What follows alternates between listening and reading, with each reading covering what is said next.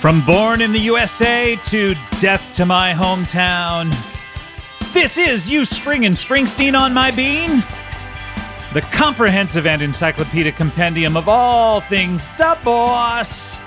Da boss. This is good rock and roll. Music? Hey everyone, welcome to the show. Have a great one for you today. We will be going through not one, not three, not four, Five? not five, no, not six, not Wait, seven. can I guess? Okay, yeah, I guess. 9. Not 7, not 8, not 9, not 10. So not 9 or 9? Not 9, not 9. 9, 9. 9. 9. What's that from? The word 9? Yes. It was a great movie starring Daniel Day-Lewis. Thank you. Also set on the television program Hogan's Heroes quite Thank a you. bit. 9. Thank you. Ach, 9. Thank you very American much. Schweinhund. Thank you. You're welcome. Not 1, not 3, not 4, not 5, not 6, not 7, not 8, not 9, not 10, not 11, not 12, not 13, not 14, not 15, not 16. 19. Not 19 either. 29. Not 29 albums. No, we're not going to be talking about 29 albums today. Okay. We're going to be talking about two different albums today. Whoa. I had no idea it would be that many. I mean, it's surprising. We're going to be talking about Human Touch and Lucky Town today. 2 albums by Bruce Springsteen. Without the Edible Street Band? Well, that's yet to be determined. I am curious. Did any member of... Excuse you. Sorry, I had to cough. I've had to cough ever since I started speaking. Really? Which is a horrible when position. you were a child? Yes. And I finally just did it. Oh, thank goodness. Oh, this feels much better. Is this an episode of This Feels Much Better? I think it is.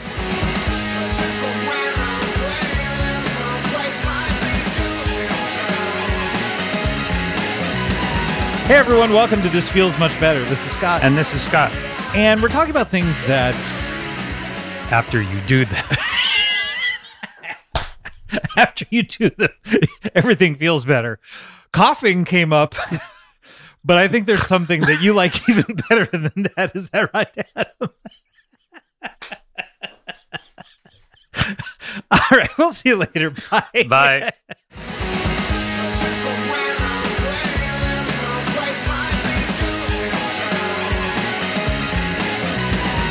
Oh, boy. What a show. That was such a great inaugural episode. It truly was. I would listen. Subscribe. Sure. Rate it 5 stars. Sure. I'll listen every week. I want more. Daily, I hope. Mm-hmm. Yeah, we're going to be talking about 2 albums today. And quite simply, not because we're trying to rush through this show necessarily. They're very much one and the same. You're saying they're one album? Because I said not 1, not 3, not 4, not 5, not 6. Very much 2 albums, but also very much one and the same. I do have a question, though. Okay, yeah. Is this an episode of I Do Have a Question, though? Yes. Always asking questions. Hey, everyone. Welcome to I Do Have a Question, though. This is Scott. And this is Scott. And anyway, so I was saying that the other day... I do have a question, though. Oh, my gosh. Yes. How old are you? How old am I? Yeah. How old do I look?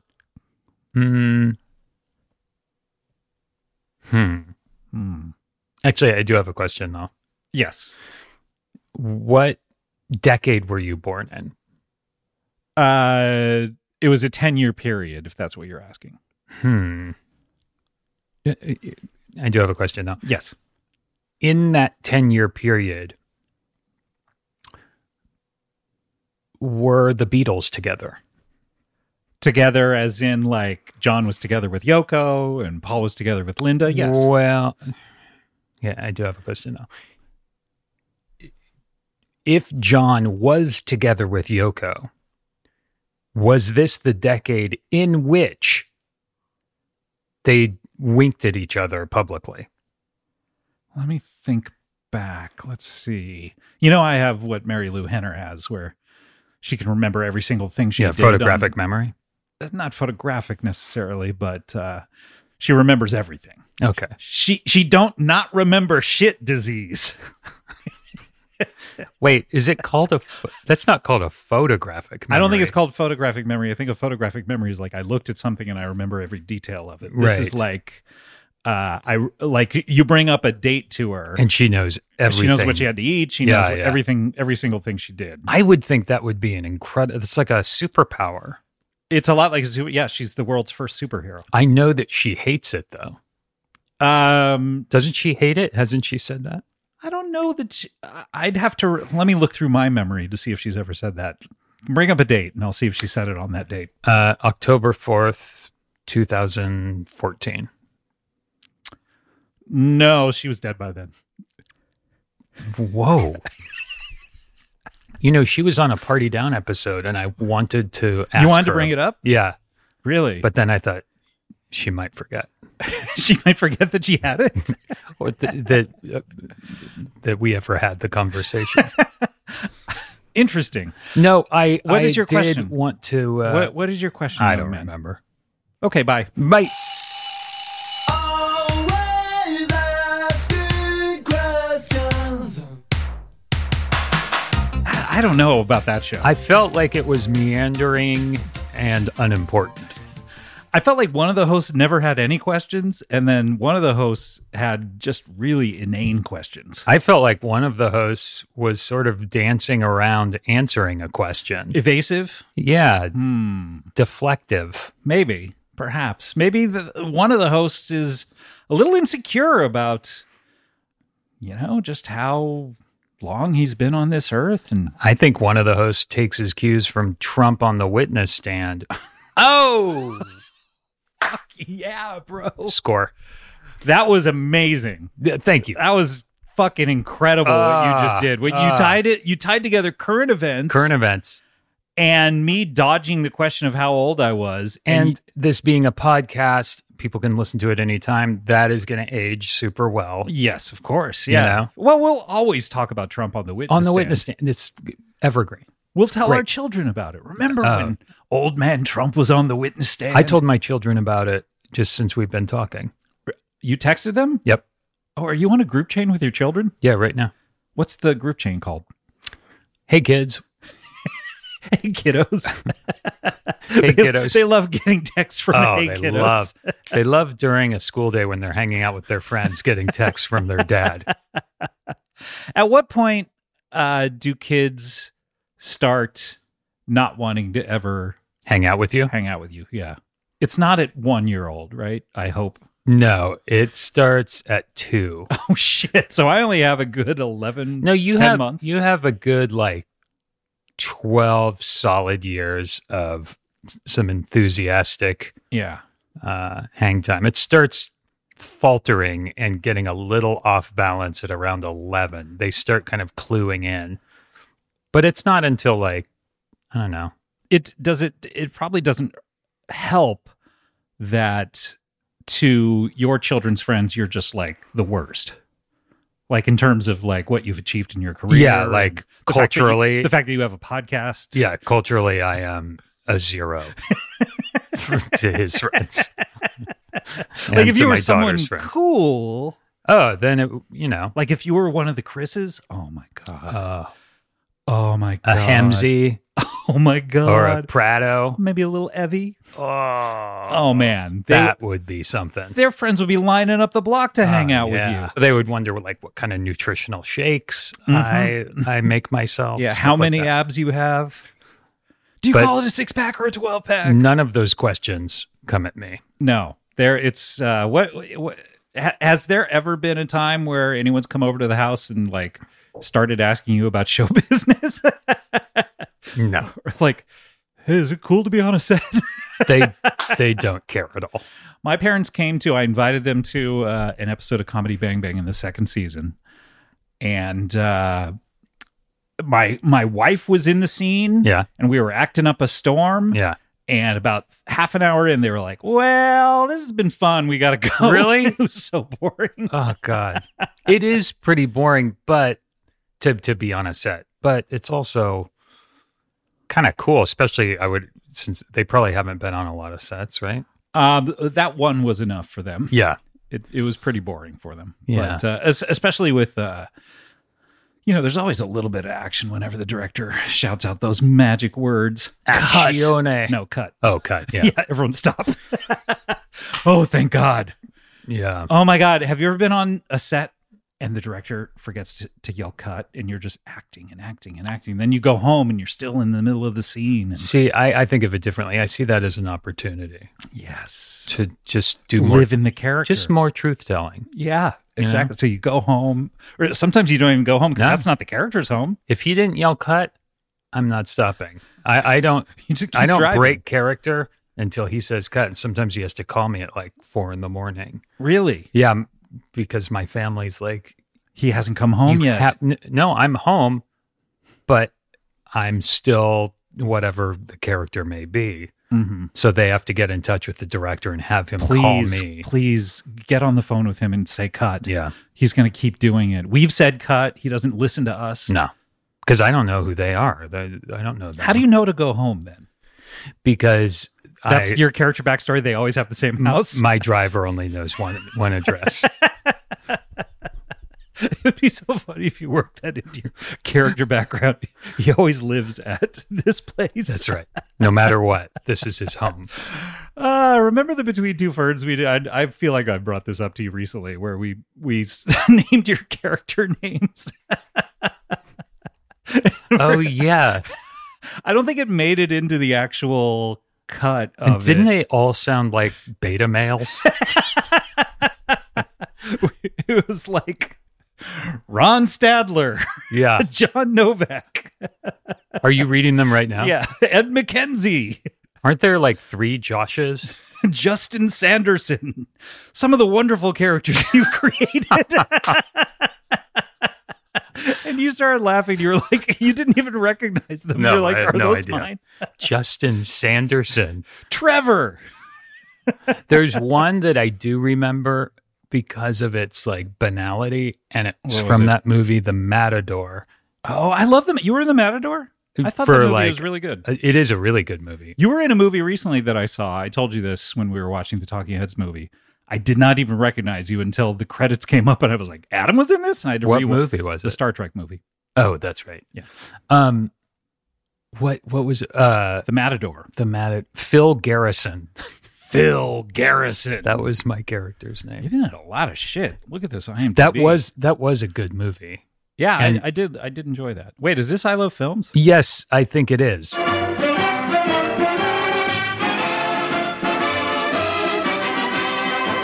Hey everyone, welcome to I Love Films. This is Scott. And this is Scott. And today we're zeroing in on one particular actor. That's right. Phil Garrison. You know what's cool about the Jeremy. Matador? Jeremy? Name that movie. Jeremy. No last name, apparently. Oh, was that Party of Five? It was not. That's Our Idiot Brother, starring our good friend Jeremy. Paul Rudd. God. Jeremy. Can you imagine playing someone named Jeremy? I do not When remember you're doing something that. short like that, like Our Idiot Brother, Yeah.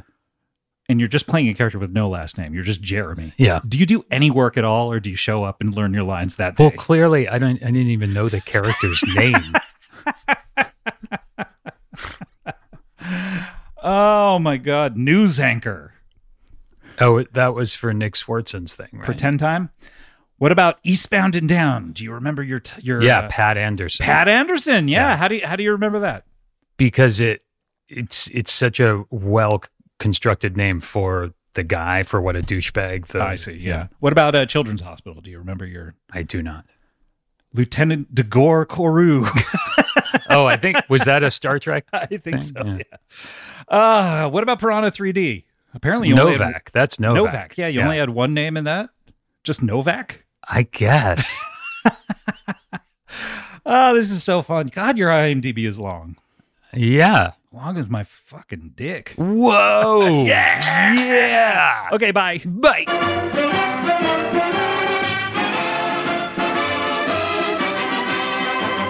Oh, interesting. Really, really obnoxious finish there. Yeah. Jesus. I don't know.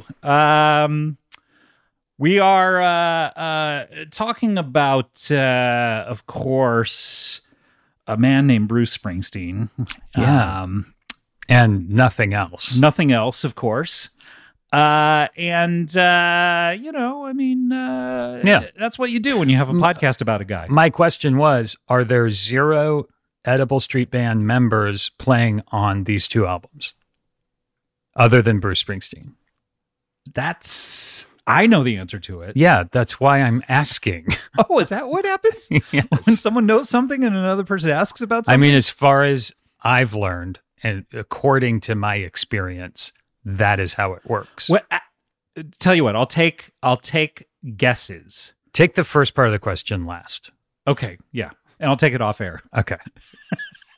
So I'll take the second part of the question on air. Okay, and then the first part of the question off air. Off air, yeah. Great. So just ask me the second part of the question on air.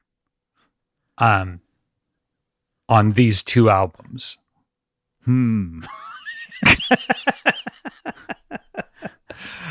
So that's the part you're going to answer on air. On these 2 albums? Yeah. Interesting. Okay. Now, the first part of the question, we're going to do that off air. Yes, we're going to do it. Yeah, I'll tell you that off air. Okay. Now, I'll take an educated guess because you're an educated guy, right? Did you go to college or what's your higher learning status? Kind of, but let's get back to this. I've been trying to ask this question. Did you ever have a teacher that was just particularly inspiring to you, where you were like, "Man, this makes me excited to get into class"? Yeah, of course. Feels like you're lying right now. No, I'm really not. It's Robin Williams in Dead Poets Society. Yes, he was amazing. Yeah. So you would go and stand on your desk every day, every single day. Oh my gosh! So you've been trying to ask what question now for a while? Are there any members of the Edible Street Band that play on these fucking albums? You're gonna have to wait to hear that. Okay. Adam, God, it's such a good story. But do you want to guess before we get there? Yes. Okay, go ahead. Do you want me to guess right now? I'll take your guess. I thought you were just curious about my desire to guess. Do you want to guess? That's all I want. Yes. Oh man, I'm not going to let you. Oh, God damn it. We are talking, of course, about Bruce Springsteen, and he was in the news recently. I know we're taping this a few weeks ahead of when it comes out, but he told a bunch of dirty jokes. Now, why did he do that? You sent me the clip, and was it billed as like a... It's the Stand Up for Heroes benefit, which... so that people were doing stand-up that night. Yeah, it's a comedy benefit for superheroes. So like so they raised money for Spider-Man because you know how he's always like trying to sell pictures to J. Jonah Jameson, right? For extra money for his Aunt May for her medicine. Yeah, and they are so cheap with him. Yeah, so it's a benefit for that, but he does it every year. But he wasn't going to do it this year because he was going to be touring, but because of his tour shows got postponed. That's right. He was able to do it, and he always does like acoustic songs, and then because it's a stand-up event, he tells jokes, street jokes. Oh, so he does that every year? Every year. Oh, yeah. I see. Okay. All right. Every year as far as I can remember, and I can remember this year. Okay.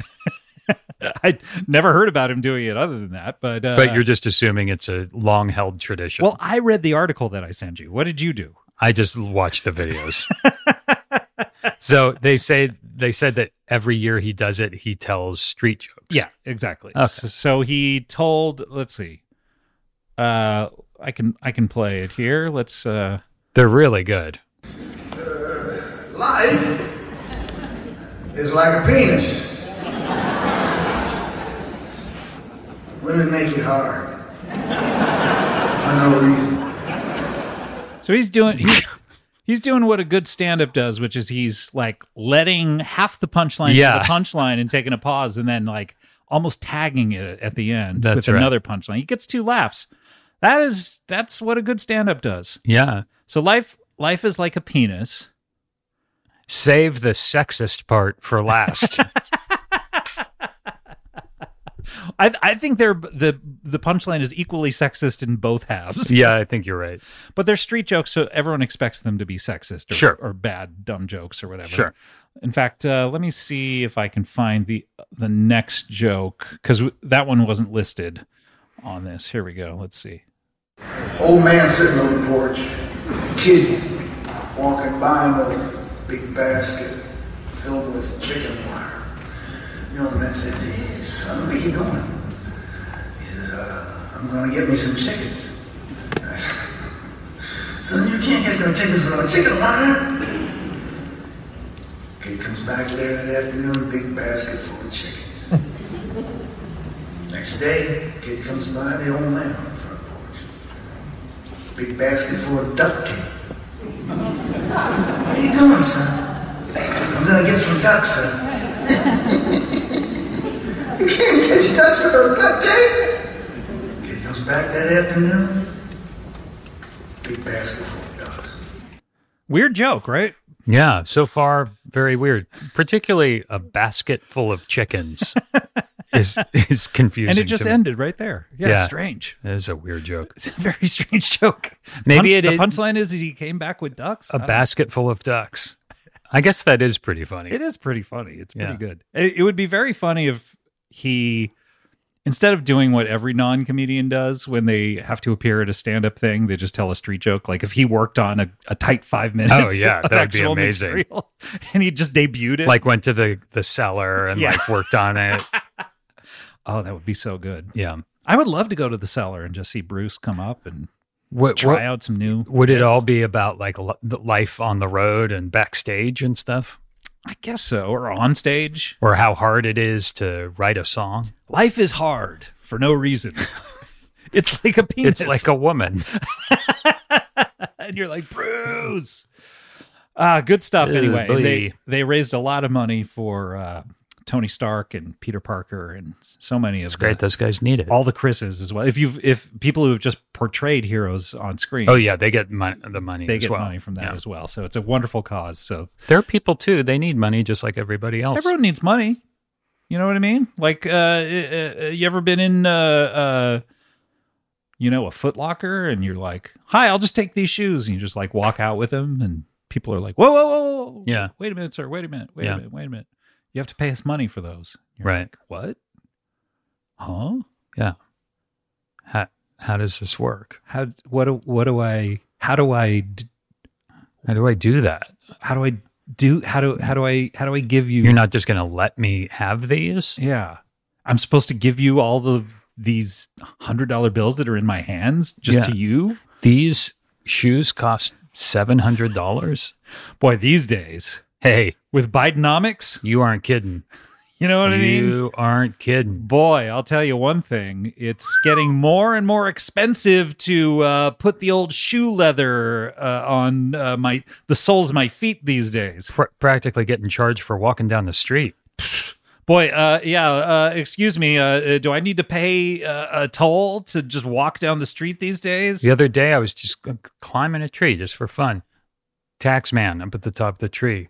Money, please. Yeah. Cha-ching, cha-ching. I was like, gosh. Just even the other day, I swallowed a fly. Yeah. He comes in, he's like, "Excuse me, cha-ching, that'll be $350. Yeah. Yeah. The other day, I just climbed up on my roof to eat You're my climbing lunch. a lot recently. Yeah, I like climbing. That's what I do for fun. I like climbing. You're a climbing guy? But not anymore. You know why? Why? Tax man up on the roof. Up on the roof? There's What is it, roof tax? It's like, give me that money. Or sandwich tax? Which tax? It was both. There's a tax for sandwich and for roof. Really? Yeah. What about a climbing tax? That's next. That's my next story. Wait, so he didn't get you those. So he just assumed you were on the roof. He thought that I just was like there. Oh, Yeah. yeah. Okay. He But didn't then see. the next time he actually saw me climbing. Where were you climbing then? Well, don't worry about it. Don't worry. I want to know where you climb, you don't bro. Wait, Listen. is this an episode of I Want to Know Where You Climb, bro? Yes. It's the climb.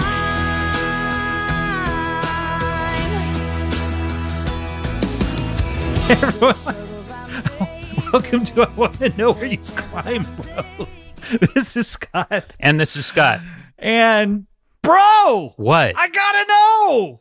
Where are you climbing these days? How am I supposed to be able to list all the places I climb? I don't know which ones you're interested in. Just start, and I'll tell you which ones I'm not interested in. Okay, tree. No, not interested. Roof. Ugh, no. Other than that, I can't tell you right now. What's going on? You're being very evasive and cagey about where else you've climbed. Look, this is a podcast that a lot of people listen to. Wait a minute. You weren't climbing on a ladder, were you? Shut up. Motherfucker, you told me you weren't going to climb on any more ladders. You don't know who's listening to this. You think Big Ladder is listening to this? Not only Big Ladder, but the tax man. Shit. Do you know how much the tax is for climbing a ladder these days? How much? I would imagine it's quite a bit. I can imagine up to probably $300. Maybe. Depends on the ladder, bro. What differentiates the different ladders? Like the amount of rungs? Oh my height? God. Do I Incline? really have to? If there was a camera, I'd look into it right now. Oh, a lot like on that show that you were on, The Office, for dummies. Is that what you call my Parks and Rec? That's what I call every show you've been on. No, what's the new one? Whatever it is for dummies. That new one you're on is The Office for Dummies. All right, bye. Bye. It's the climb.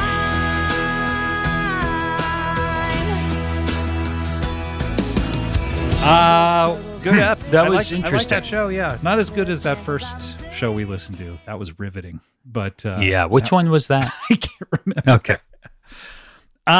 Okay, so we're here to talk about a double. It's not even a double album, but It is a double album. No, it's They not. came out the same I don't give a day. Hey, you came out the same day as someone shit in the ocean, I'm sure. What? You think that you're related somehow? How dare you? Okay. Well, Okay. Okay, all right. Okay, look. We got to take a break, okay? All right. Okay. But when we come back, we're going to talk about not only, not one, not three, not five, but so many albums. As a matter of fact, we're going to talk about two of these albums, and they're called Human Touch and Lucky Town. We're going to talk about both of them when we come back. This is an exciting episode. We'll be right back with more You Springin' Springsteen on My Bean after this.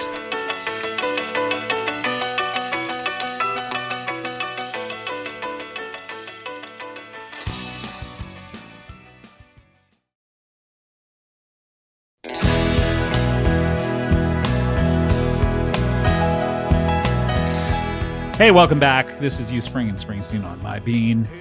And I never introduced you.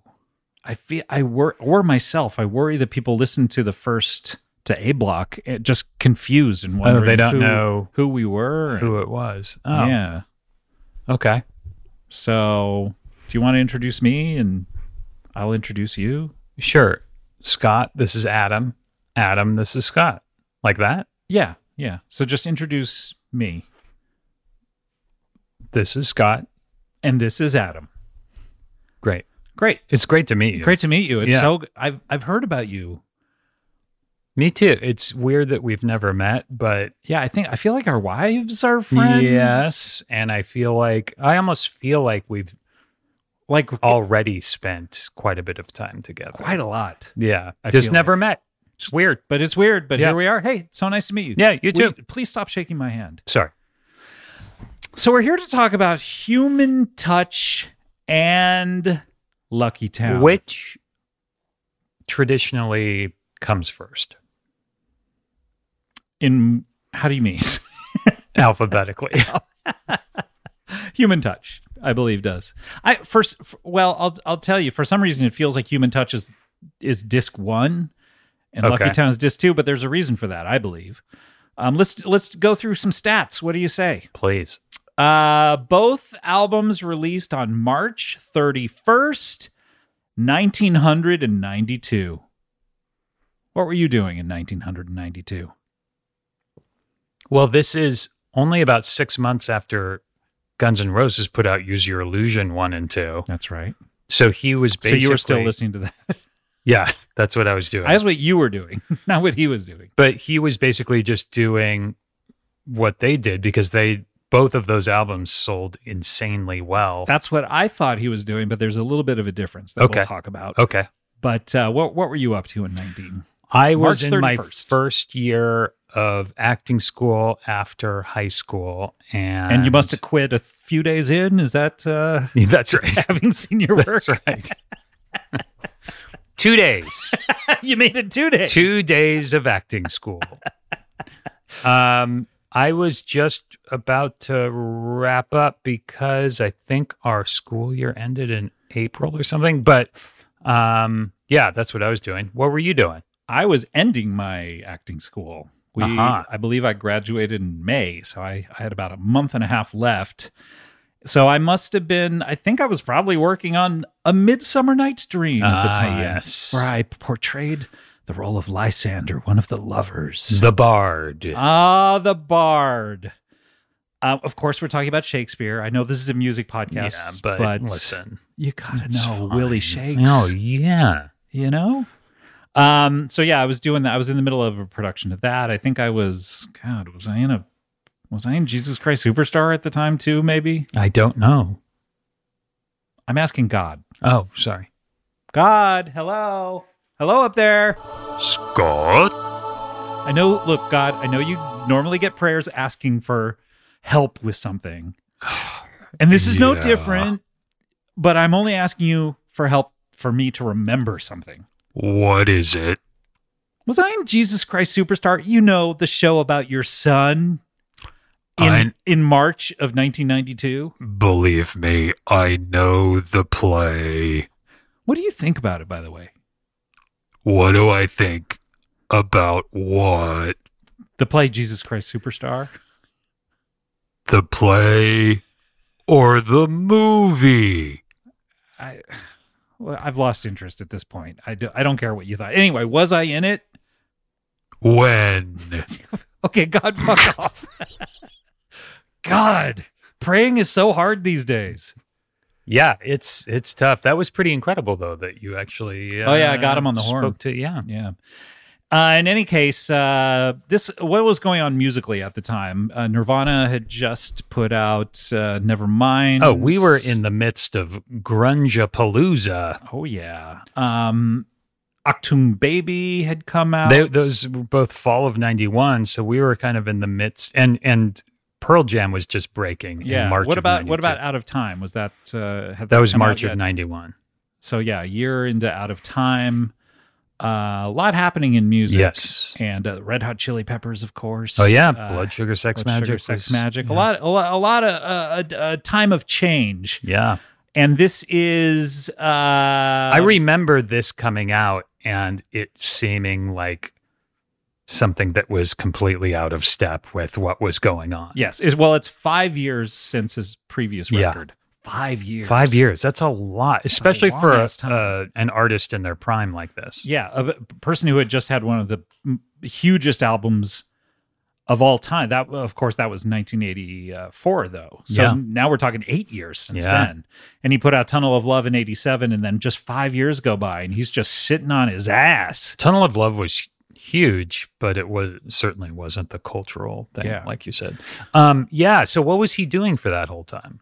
Okay, so he, when we last left off, Patty Scalfa, his SO, significant other, had said, "Hey, bro, I'm preggers," and so pretty much they had their son Evan and moved to L.A. So he moved into a house in the canyon, right? So suddenly he has money, and so he moves into a house in the canyon in L.A. And he just can't. He has writer's block. Is that right? Yeah. He tries to write songs, and they are all like, he considers them to be just pale imitations of songs he's already written.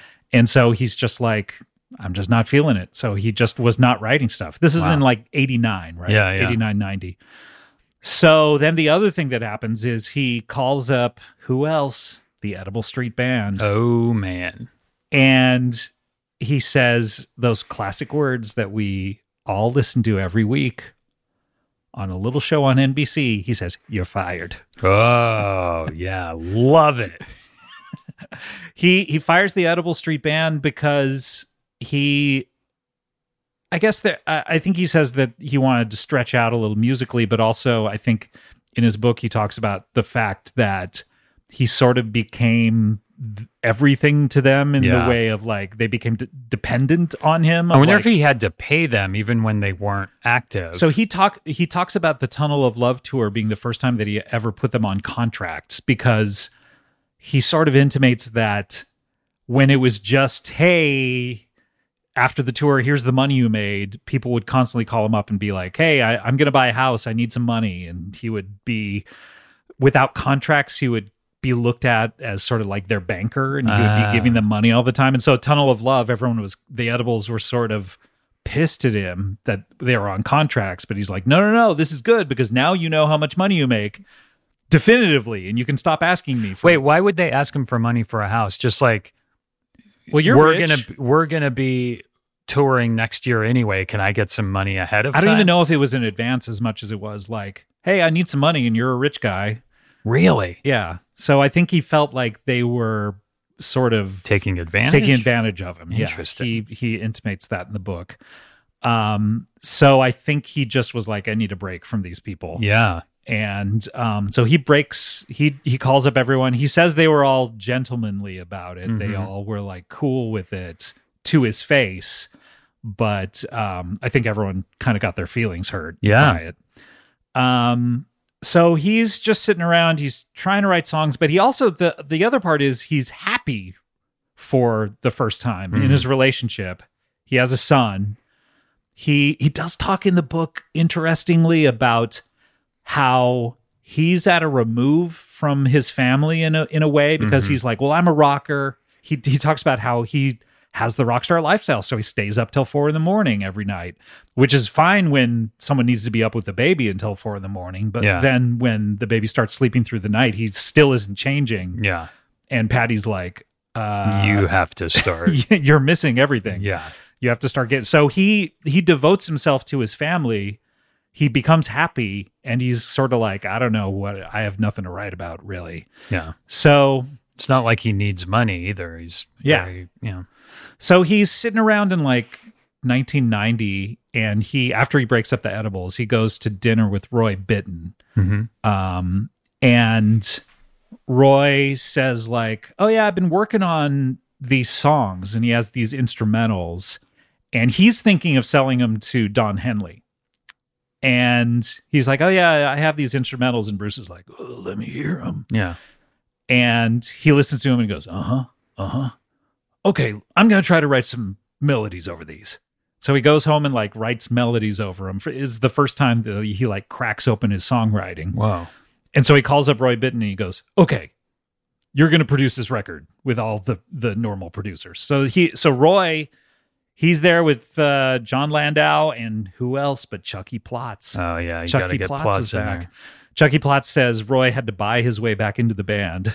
The way that we all have had to at certain points in our lives. Yeah. So Roy basically like wrote these instrumental songs, which gets the juices flowing for him again. So that's how this all starts. So is it the first time he's sharing songwriting credit with a member of the band? I think so, yeah. And they ended up not having too many songs that end up on the records together, but it sort of is got the wheels turning. And what's interesting about these two records, you mentioned Guns N' Roses, right?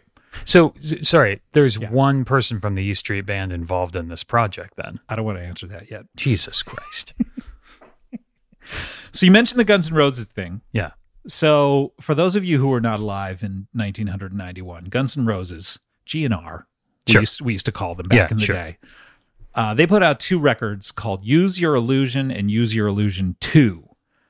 And it was really I think they just were making one record and they wrote so many songs that they're like, okay, this is going to be a double. And it had been for 4 years since Appetite for Destruction. Yeah. They put out that EP, GNR Lies. But they were the biggest band in the world, and they hadn't had any albums in so long that it was such a big deal. So normally when a band puts out a double, we've talked about the Hamburger case, where it's like a big double cheeseburger. You just bite into that jewel case. Yeah. Normally you charge like a little less than you would. Like I bet if GNR had put out a double record, they charged maybe $19.99 or something like that for it. But they got the big idea. Hey, let's just call these two separate albums and we'll put it out on the same day and we'll charge the same amount. $14.99 for each, right? And they make a ton of money. So much money. Because everyone that bought one bought both of them. And there was a lot of discussion in the press like, oh, what's the better one? And who fucking cares? You're going to get them both, asshole. And they should have just made one great album instead, which is always the case with double albums. Other than The River. Or the White Album. Yeah. Or, no, that was it. Well, New Adventures in Hi-Fi could be considered a double album, I guess. Because it initially came out on CD, and when they put it on vinyl, they had to split it up into two. No, it's just... No, it was one CD. Yeah, you're right. I know. Jeez, but what is a double?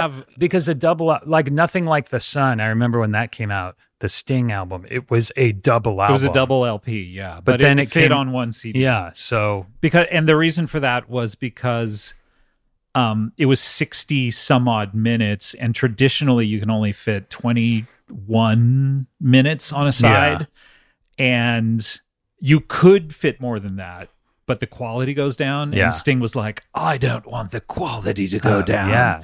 So you had to, but I think they charged just single album prices for it. Is that right? Yeah. But like the White Album, could that just fit on one CD? No, that's like an 80 some odd, especially with that big ass sound collage at the end. Yeah, You take that off, it fits on one CD. But CDs weren't even invented at that point, so they didn't care. Yeah. At some point, Ringo was like, peace and love, peace and love. What if a CD is invented? Oh, yeah. He predicted all that stuff. Yeah, and they were like, shut the fuck up, Ringo. Oh, should we talk about the new Beatles song? Oh, yeah. Do you want to hear What do you think about it? I think I like it. Yeah. I think it's better than, what was the last one they did? Real Love? I like Free as a Bird and then Real Love. I thought Real Love is I don't know. One of them is kind of weak, right? I think the technology they used for this one, I wish they had for that was Real Love. What I was kind of wondering is like, are they going to go back to Real Love and Free as a Bird and clean them up maybe? But I don't think they... Especially Real Love. It sounds... The vocal is so tinny, it almost hurts to listen to. But it's a great song. Yeah. Agreed. I think the new one's good, though. I've only listened to it once. It's grown on me quite a bit. Grown? Yeah, it's... I don't know if you can see it. It's growing up my arm. Jeez. Yeah. Wow. I'm so sorry. So that's what GNR did. They made a ton of money. And I had always assumed that's what Bruce Springsteen did. He had a whole bunch of songs and he divvied them up into two albums and put them out on the same day. So are you saying it had nothing to do with Guns N' Roses? It actually, Adam, I am here to tell you that these are not only two separate albums that happen to come out on the same day, but they're the result of three different albums that he was making. Okay. But the idea to put out two separate albums on the same day, he had to have just been aping what? Probably, but let me tell you the actual story. So what happened is he and Roy get together and they start making these demos. Yeah. Right, for the album that ended up being Human Touch. And they make a bunch of demos and they do it to a drum machine. And then Springsteen's like, okay, let me get some actual good musicians, some studio guys to play on all these. So who does he get? He gets Jeff Porcaro from Toto. He plays the drums. Mm-hmm. And then you have a little guy on bass guitar. He's played in such bands like Journey. And then a mere 10 years after this, or 8 years, maybe 9 years after this, he rises to fame as a judge on American Idol. That's right, Randy Jackson. Jackson plays bass on this? He plays bass on Human Touch, yes. Whoa. And they recall him during all the sessions saying stuff like, "Yo, dog, this is a great song!" Whoa. And he is a big cheerleader for what's going on. Wow. But it's these studio guys, right? Yeah. And they're professional players, but they're playing along to the demo. So it's not like they're cutting these songs live or whatever. They're replacing the parts on the demo. Right. And so, and then you have Patty doing some vocals, and you do have David Sanchez is the other Edible Street Band member. He plays the organ on 2 songs. Okay. You have some other people doing some backing vocals, but Springsteen's doing all the guitar on it.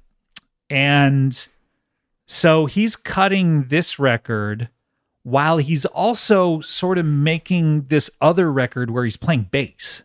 And he's doing these songs that are a little more about current events, and they're not as rocking. And he cuts a whole bunch of those. And then at the end of the day, he has all these songs, right? And he's like... So they're very much separate projects. These are sort of... Well, he's cutting these at the same time, sort of. But he's not doing them with the same musicians. Yeah. So he's doing this sort of rock album with Randy Jackson and the Toto drummer. And he's doing this other kind of like more arty album with him on bass separately. And then at the end of the day, he looks at it all and goes like, I think all these bass songs I did bass on are really interesting, but he goes, I just want to go back out on the road. So let's put out the rock album. So he puts together Human Touch with only one of those other songs on it, and that song is 57 channels with nothing on. Right. Okay, so that's the Human Touch album, right? So he is all ready to put this out in 1991. Yeah. And it's locked, everything's good. Locked and loaded. Locked and fucking loaded, bro. And he listens back and he's like, well, he's like, it's good and it's rocking and I want to go out on the road, but he doesn't feel like it's as optimistic as he's been feeling lately. He's like, it's a little like pessimistic on some of the songs. So he goes, no, we're not going to put it out in 1991. Let's just hold it. I'm going to write one more song for it. Mm-hmm. So then Roy Bittan Chucky Plotz, I think hilariously like checks in at some point and goes like, what's going on with the album? Is it coming out? And they're like, Bruce is back in the studio doing more demos. And they're all like, no! Knowing that could mean 3 more years. Yes. And that he's going, because they don't even feel like this album is finished. Yeah. They are quoted as sometimes saying like, well, this needed another draft. That, you know, like, hey, why not finish the album you're working on instead of, but he's like, I'm just going to write one more song. So he goes and he starts writing, he goes in the studio and starts writing one more song, which then turns into a blast of 11 songs. Wow. That he writes in 3 weeks. And that's Lucky Town. And that's Lucky Town. Yeah. With different musicians. That's so interesting because, I don't know, we'll get to it. We'll get to it, yeah. So this is Springsteen on guitar and vocals and then keyboards and bass. And then you have a different guy, Gary Malaber, who's on drums. Roy is there only on a few songs. But then you got Patty bringing in a couple of singers as well. So it has the albums have 2 totally different sounds. They really do. They really have a completely different vibe. Randy Jackson only plays bass on one song, Better Days. On Lucky Town. On Lucky Town, yeah. and Springsteen plays the bass on the rest of the album. Wow. So they're essentially, you have Human Touch is one album, Lucky Town is another album, and then all of the deleted stuff that ends up on tracks is from this weird bass-centric album that Springsteen was making. That he never put out. Interesting. Yes. And Lucky Town is lyrically a little more optimistic, yes. A little more like, hey, everything's great and I'm doing fine. I mean, the first song is called Better Days. Yes, exactly. So those bass songs, that Forgotten Project is on tracks, what are those songs like? Well, I'll tell you about a little text exchange I had with my friend Adam, where I said, hey, here are all the songs on tracks that are the B-sides. I'm going to listen to these as well. Should you? And I got back one word. No. So you could have figured this out. I completely forgot about that. You could have heard all these if you had wanted that's to. That's funny. I totally forgot about that. How are they? They're good. In fact, I put 3 of them on. We'll talk about this a little later. You can't use those on the... I told you I was going to. No. Okay, fine. So we have two different albums. Human Touch is the one that was going to come out in 91. That's almost an hour. That's 58 it's a longer minutes album. and 49 seconds. Lucky Town that he writes later is about 40 minutes. I wonder why did they decide to put them both out at the same time? That's the thing is, and we'll talk about this when we listen to it. Would it have been better if he mixed the songs up and instead of just saying like, oh no, Human Touch is the one that I did and Lucky Town is its own thing, instead making an album that sounded a little more varied? Yeah. Or put out Human Touch and a year later put out Lucky Town so they have their own identity. Exactly. But I don't know. Because even the album covers are using the same design, the same font and everything. I think he feels like Human Touch, as he was saying, is not optimistic enough, whatever that means. It needed the balance. It needed a little more, of a balance. But in any case, they come out. I think it's telling that in his book, Springsteen barely even mentions these albums once. He just says, I put out a couple of records in the early 90s that were about how good I was feeling, and no one seemed to care all that much. Yeah, they were not successful, right?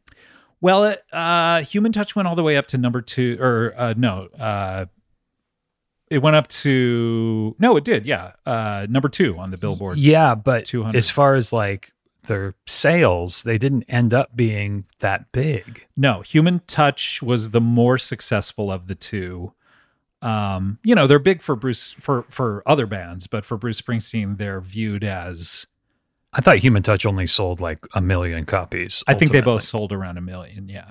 For him, that's quite low. For that era where, everyone's buying CDs. Yeah. Yeah, exactly. It was pretty low, yeah. But the rep on them, I told you in our first episode that I was buying them used for $2 a piece. Yeah. And Bob Odenkirk at the sale I was at chided me, saying like, why are you buying those shitty albums? Yeah. And he hadn't heard them either. He was just like, that was the rep, is that these are bad albums. Yeah, that's why that's what I expected when I listened to them over the last week or so. Because you and I both mentioned to each other off mic where we have many conversations.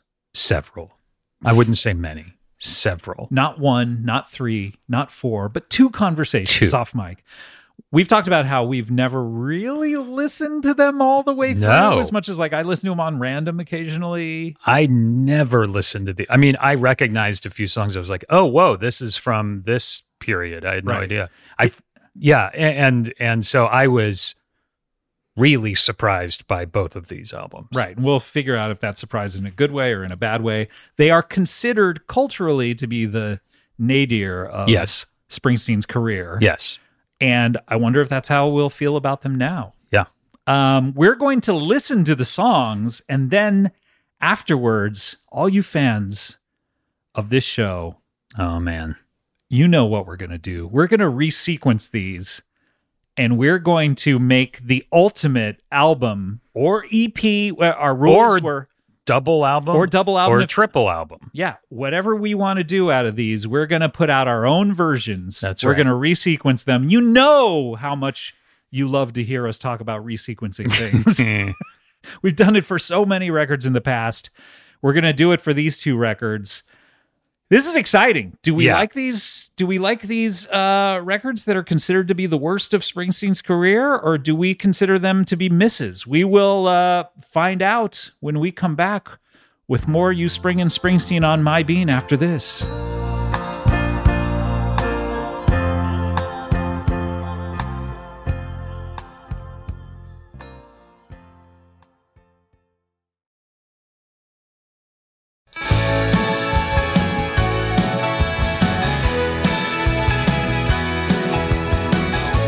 Hey, welcome back.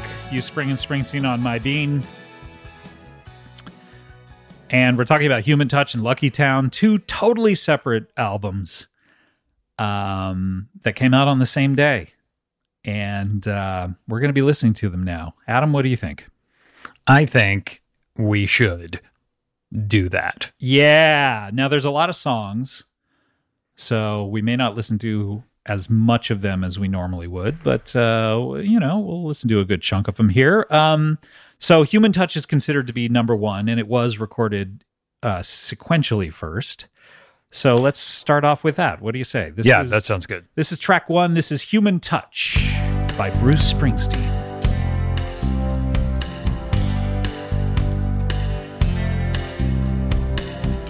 You and me, we were the pretenders.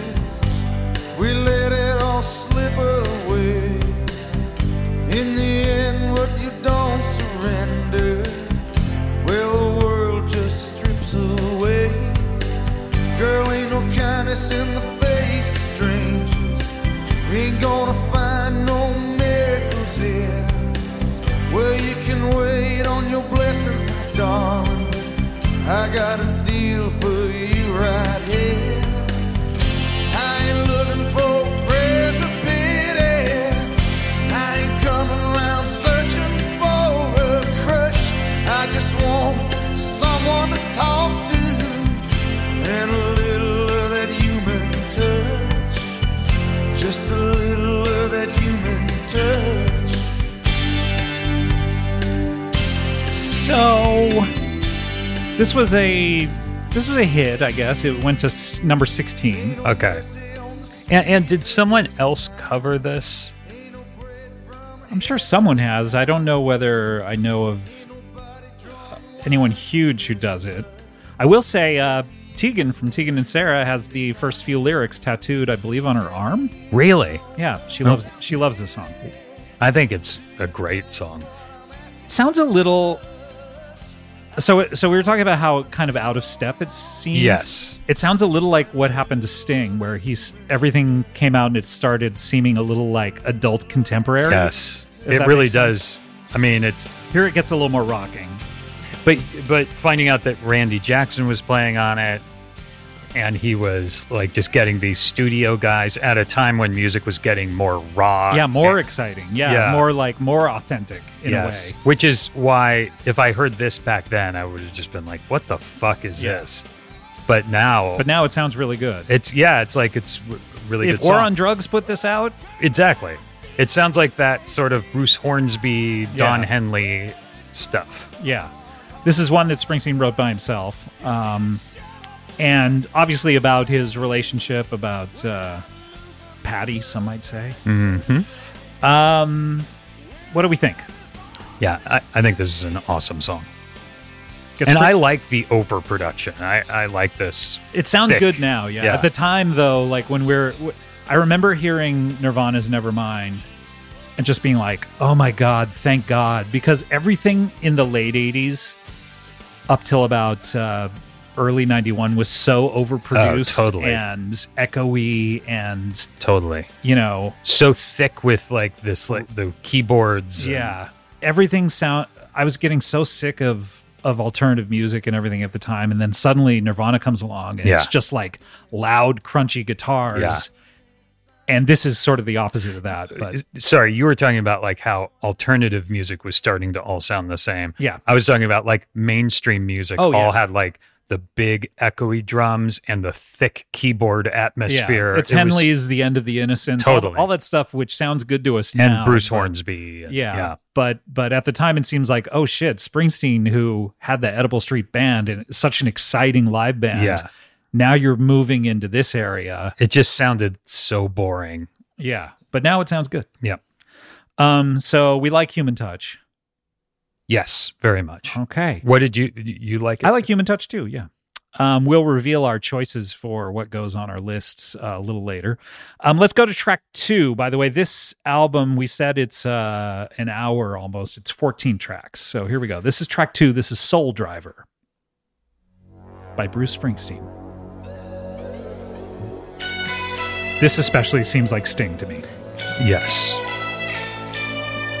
that like pan pipe keyboard effect. It's like, hey man, Bruce, we don't need you doing the pan pipes on your songs.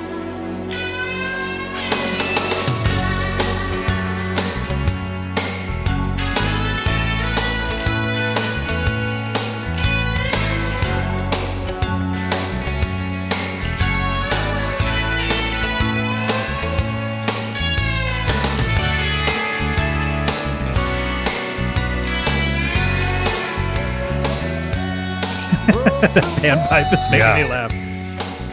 Nights of the gospel's rain, black sky pouring, snakes, frogs, and love in vain. It also reminds me of like You were down with what I thought of Peter Gabriel at the time, where I remember my aunt driving in the car and she was trying to relate to me as a 16-year-old or whatever, going, do you like Peter Gabriel? And me going, fuck no. Even though Peter Gabriel now, obviously, like, incredible and an alternative artist and everything, but at the time, because it was Sledgehammer and all that, it was so immaculately produced that I was just like... And anyone over the age of like 28, I thought was way too old to be making interesting music, other than REM. What do we think of Soul Driver? I can't even get through it. I like the melody when he starts singing. I'm like, oh, that's a cool melody, and he's in like really good voice, but it's too much. I don't like it. I don't like this production. I would even say this is the most of this type of production on the entire record. Probably. I think it's the most atypically produced of like, oh shit, this is really aiming to be adult contemporary stuff. Okay. So then we mentioned it before, this is the only thing that made it on the record from these other sessions that he was doing where he was playing bass. This is 57 Channels and Nothing On. This is the third song on this album? The third song, and this was a single as well. I bought a bourgeois house in the Hollywood Hills with a trunk load of $100,000 bills. Man came by to hook up my cable TV. We settled in for the night, my baby and me. We switched round and round till 12:30 dawn. There was 57 channels and nothing on. 57 channels and nothing on. 57 channels and nothing on. Well now, home entertainment was my baby's wish, so I hopped into town for a... By the way, this song is only a couple of minutes long. So before... Is it really? Yeah, by the time we start talking about it, it'll be over. But wait, I want to hear the chorus, though. Okay. I don't know that there is one. Great beyond. There's 57 channels and nothing on. 57 channels and nothing on. 57 channels and nothing on. Well, we might have made some friends with some... So he's like talk singing. Here's what I'll say about it. I do like breaking up the sound of the record with this thing from these other sessions. Yeah. I think Springsteen even admits, he goes, I don't know what I'm doing with this song. Yeah, it sucks. Like, he's like, this kind of social satire is not really his thing, and he admits that, you know? He's just like, I don't even know what I'm trying to say. Especially at the time there was like Zoo TV happening. Yes. By the way, so if you listen to one of the concerts, he took out a band, a different band than the Edibles, to do the shows for this. He obviously like knows this song is weak, I think, and he's trying to figure out a way to make it seem important or something. So he's doing sort of a Zoo TV kind of thing with it, where he's playing clips of like news and stuff over it. But then I remember that. But then he also has the backup singers saying no justice, no peace, which this song is not about. He's trying to tie it to the riots when he sings it, and it's just not working. I feel like I remember that, like on his Unplugged performance doing this song, and I don't remember where it was, but I remember it was probably the Unplugged. Them trying to tie it to like this big message. When it's really just a 2-minute song about hey, like there's a lot of cable channels these days. And the cable guy coming over, and it's a song about the cable guy. I mean, it's ridiculous. So yeah, but I like the sound being different than the rest of the album. That's the one thing I'll say for it. But I do not like the song. No, and it was a single, which is such a weird choice for a single. But I think because it sounded different, it was like, I don't know, let's try this. All right, this is track 4. This is "Cross My Heart," and this is by Bruce Springsteen. I was begging, baby, please, at your bedside, down on my knees when I crossed my heart.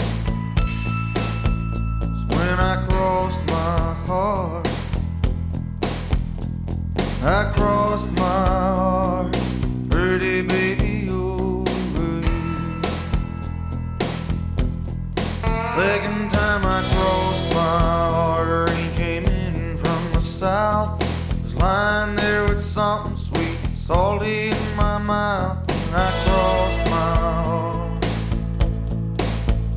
when I crossed my heart,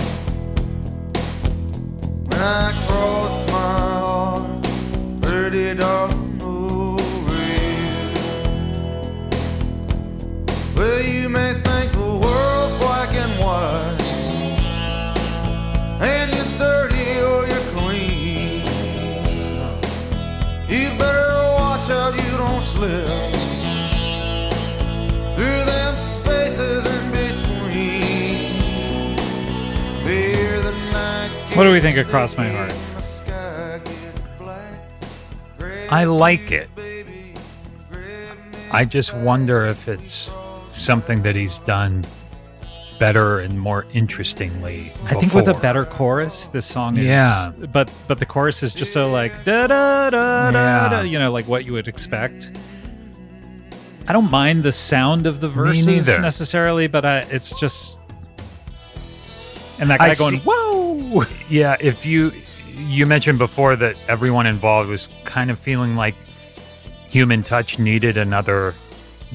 Yeah, like a lot of people feel like these songs needed more work. Yeah. Yeah. This feels like it's like almost there, but not quite achieving liftoff. I do sort of like how he's rocking on the guitar at the end of it. Yeah. It sort of makes it a little justified, but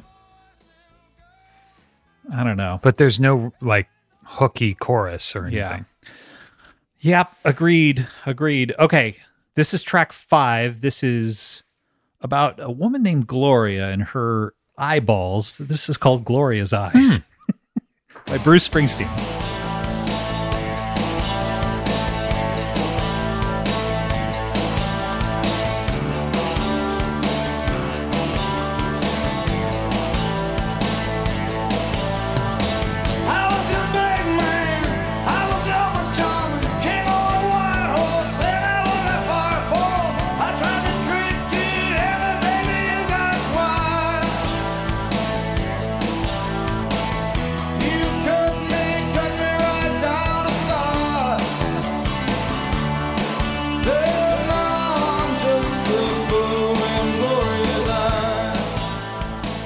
What do we think of Gloria's Eyes?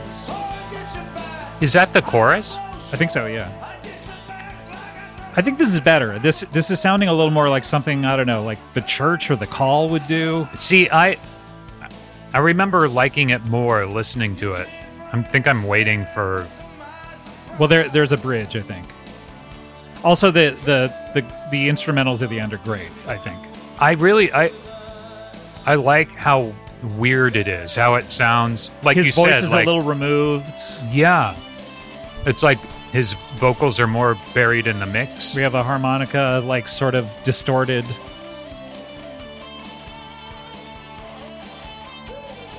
Like, if Simple Minds put this out... Yeah. That's what it sounds like. It sounds like mid-'80s alternative rock or something, like college rock. Yeah. So I give this one a pass. Yeah. Here's the issue for me, though. At this point, we're 5 tracks in. Everything is sounding semi-samey. Yeah. In a way. And we haven't had an awesome song since the first song. Since the first one, yeah. But when I was listening to it, when I was going through the albums, I really liked it. And right now, I'm kind of waiting for that thing. But the end... We can keep talking over it, and then we'll get to the end where it's sort of like they start soloing, and it gets a little harder, I think, and that's redeems it also a little bit in a way. But I couldn't even tell you if I give a shit about the lyrical content of it.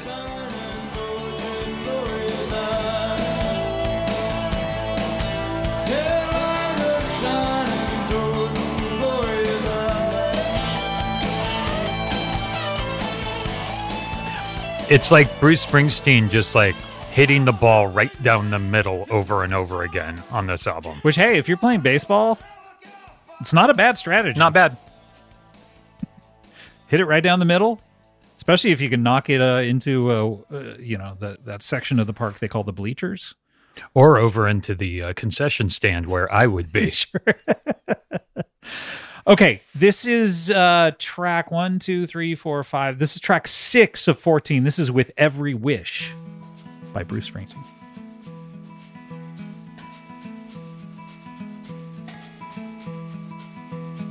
Oh, catfish in the lake, we called him Big Jim. When I was a kid, my only wish was to get my line in him. Skip church one Sunday, rode out and threw it in my line. You can hear Randy kicking in there. Oh, that's not Randy, actually. Oh. Interestingly enough.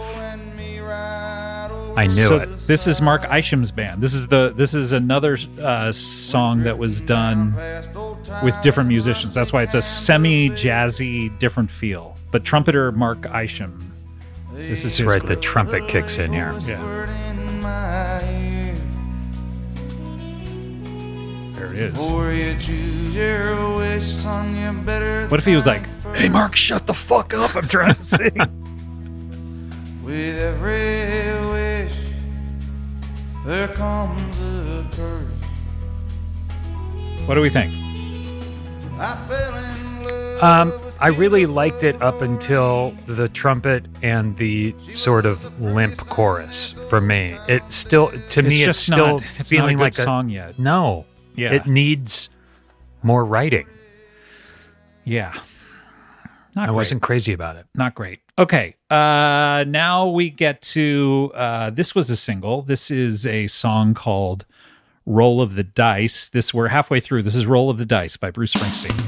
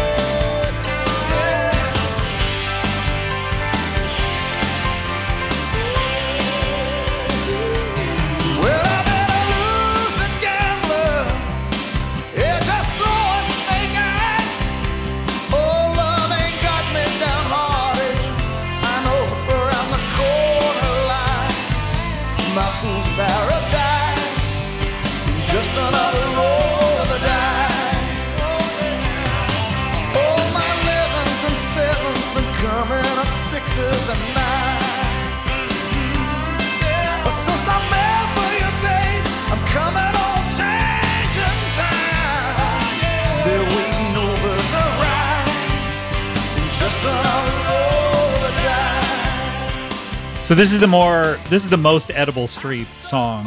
Yeah, it just sounds like an old E Street Band song. This is one that Roy wrote with him. And this is before the no piano rule came on, which apparently Springsteen instituted. He's like, no piano. When was that?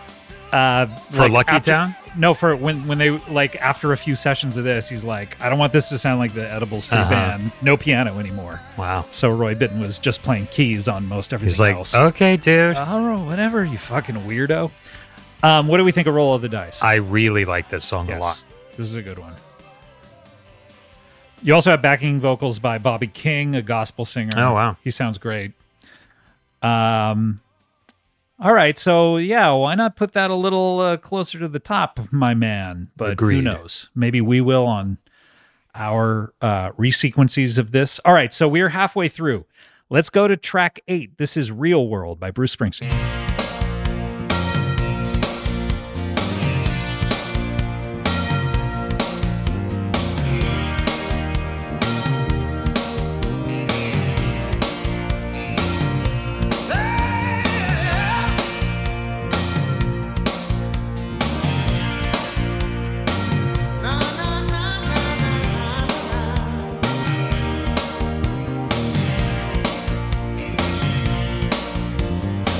Mr. Trouble, come walking this way.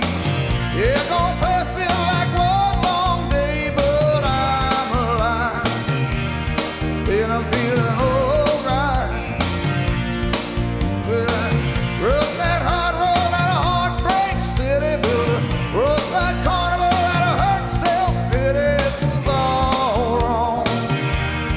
It was now moving on. Ain't no church bell ringing, ain't no flags on the furrow. Just me, you, and the love we're bringing into the real world. Into the real world. No.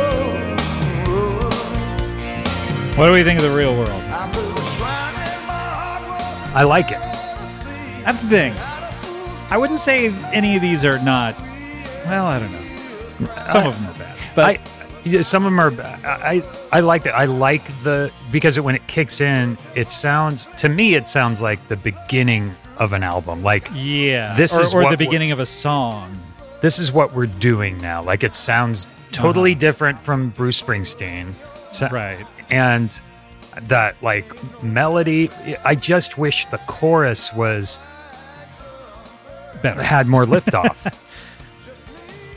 Yeah, But it also grows is- on me, and I like the. I think it's enough of a chorus to get going. I do really like it.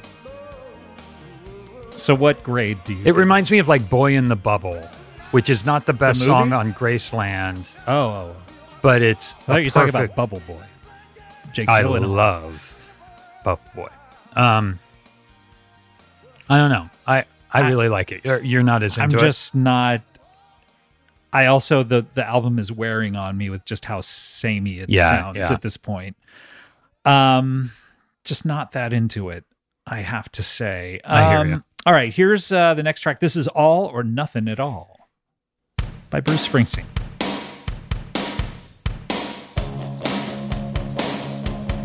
say you give me just a little kiss, and you rock me for a little while. Then you slip me just a piece of it. Well, listen, I'm a little child. I want it all or nothing at all. Say yeah, yeah. I want it all or nothing at all. Said you take me for a little dance if you had a little time on And it just goes on like that. This is one of those songs where I wonder why no one in the studio just stopped and said, "Dude, no." So, you know who did? Little Steven listened to this record and said, throw the whole thing out Really? and re-record it with the E Street Band. Really? Yes. He was fucking right. Yeah. It feels like the wrong group to be doing a song. Let me play. It just sounds generic. Let me play a Marshall Crenshaw version that song? Of that song, yeah. Because supposedly, and we have a little bit of an ad first. Oh, what's this for? Well, we're giving him a free ad. Some sort of video game. Weird. All right. Anyway, This is Marshall Crenshaw. Marshall Crenshaw, yeah, with a slightly rougher treatment of it. Said you give me just a little kiss. Said you rock me for a little while. Said you'd slip me just a piece of it. Well, now listen up, my little child. I want it all, nothing at all. I hadn't heard it. People talk about how superior it is. It's fine. I still don't like it very much. Marshall Crenshaw being a traditionalist and a Beatlemania He's guy, great. I would say like it fits more in with his oeuvre, but not happening for me. It feels like kind of a dumb song. Especially with the band, it's not rough at all. It's so slick and Yeah. so professional. All right, this is the next track. This is Man's Job by Bruce Springsteen. Okay, I like the riff a little better.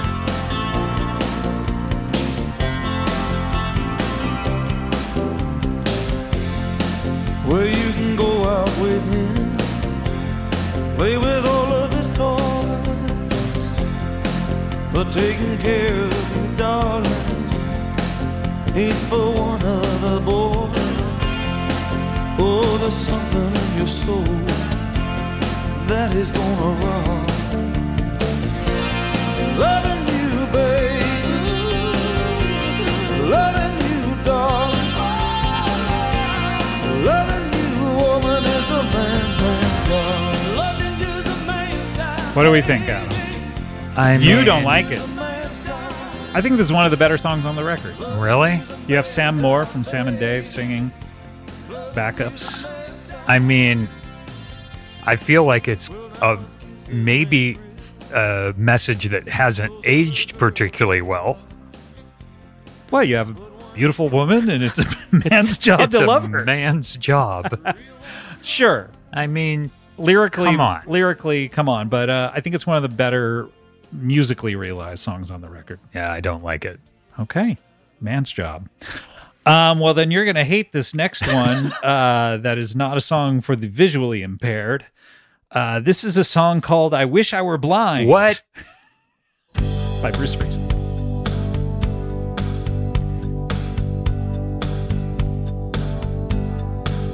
I love to see cottonwood blossom in the early spring.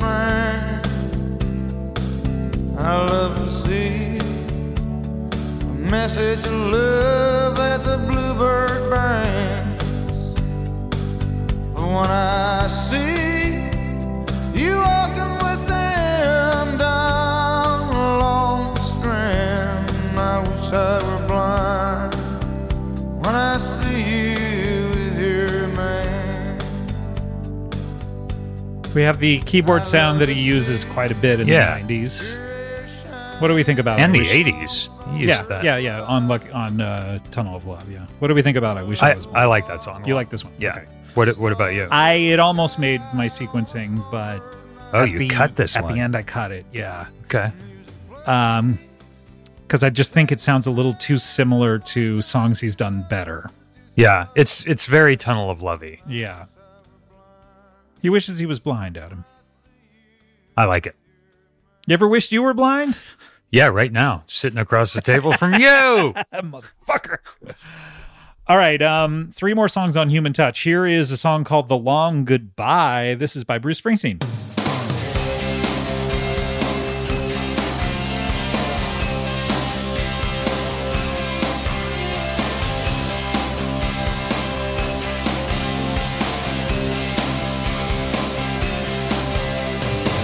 My soul went walking, but I stayed here.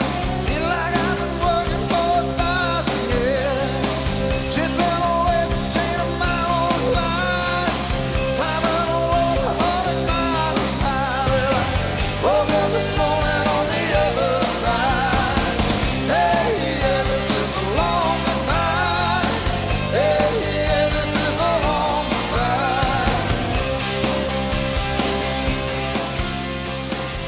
Well, the one thing I'll say about this is he finally has a different guitar sound. A little more crunchy. I guess they talk about how he came in and said, I want a totally different guitar sound than I've ever used. And so they brought him all these different guitars, and he would just twist the knobs until it sounded exactly the same as what he likes. Jesus. But this is the one time where they used, what exactly is it? It's something that the Boston guitarist Tom Schultz created. It's like a Walkman-sized amplifier substitute that he put everything through. So it's sort of ZZ Toppy in a way, you know. But what do we think about the song? I like this song. You like the song? When you take the generic sort of quote unquote rock sound and use it well, I really like it. Yeah. I like things that remind me of radio in the 80s. Right. But when it's a lame song, it's annoying. But I like it when it's framed like this. It's a little generic for me. Yeah, I get that. All right. This is, hey, we talked about a man's job. This is Real Man. Yeah. I by know. Bruce Springsteen. I mean, uh-oh. So people say this is the worst song he's ever recorded. You would probably disagree because I know you hate Cadillac Ranch and prefer this to Cadillac Ranch. Took his baby to a picture show, Adam.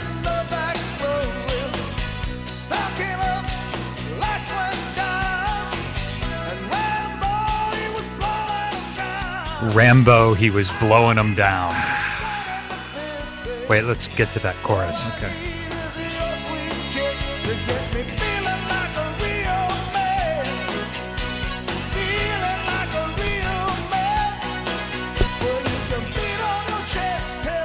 I feel like he's trying to like itch that scratch that he did, like scratch that itch that he did earlier this year when he put out that album of Motown classics.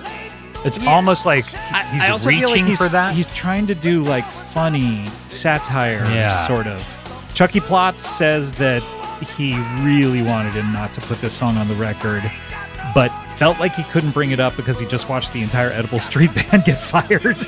And so I think everyone feels like they're in a precarious position where they can't say what they really feel about this record. See, that's what happens when someone gets so huge, is like people should have told him not to put this album out. Well, Little Steven was the one who said, like, throw it all away. And then he fired him.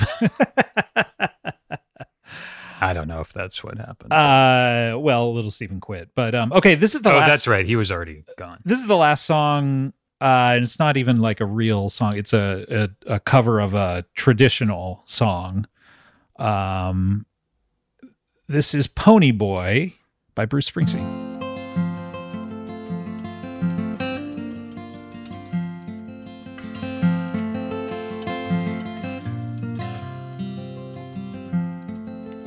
Pony boy, won't you be my pony boy? Giddy up, giddy up, giddy up, whoa, my pony boy. Ride with me, won't you take a ride with me? Underneath the starry sky, my pony boy. What do you think, Adam? You ever sing this to any of your kids? Just this morning before they went to school. There's nothing teenagers like more than a traditional folk song. Well, speaking of which, so he sang this because he liked to sing it to his son. Mm-hmm. And then recently he said, my son hates this fucking song. Really? Yeah. So that's so funny. Sort of like a bonus track, I guess, at the end of the record. It really doesn't fit with the album. No. So now you're saying, okay, well, why didn't he just put out Human Touch as by itself? Yeah. How would it have been received if it was just this? It probably helped it that it was put out with Lucky Something Town. else. Yeah. Because it's not great. Yeah. It's... I do like that pony, but that song, I actually do like it. It's really pretty. It's fine. I just wouldn't put it on a record. It's like it's a hidden track. Yeah. Okay, tell you what, why don't we take a break, and when we come back, we'll do the same with Lucky Town, and we'll figure out if that is more to our liking, or and then we'll also resequence. Oh my God, fans of this show, that's the big news. Yeah. Okay, we'll be right back with more You Springin' Springsteen on My Bean. Bye, everybody. No, we're coming back. Bye-bye. No, we're gonna come back, I swear.